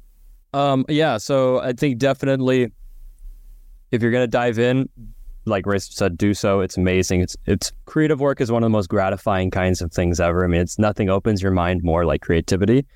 But definitely learn to love the process and all that it is. It's all the good, all the bad, all the crazy days. Learn to see it half full, learn to enjoy all of it, because no matter how big and famous you get or how much you stay right where you are, it's all going to be the same the whole time. There's just more money, so there's more people and there's more problems, there's more of the same thing. So enjoy and love the process for what it is and how gratifying it can be, and exciting that, you don't always know what's going to come your way. So definitely learn to love the process.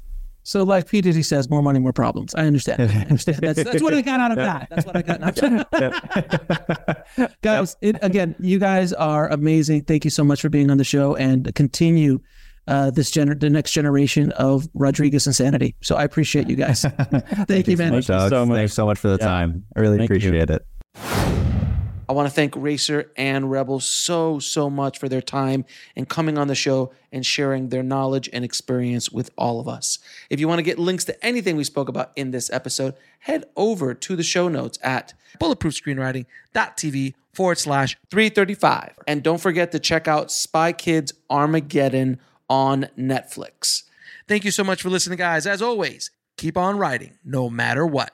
I'll talk to you soon. Thanks for listening to the Bulletproof Screenwriting Podcast at bulletproofscreenwriting.tv.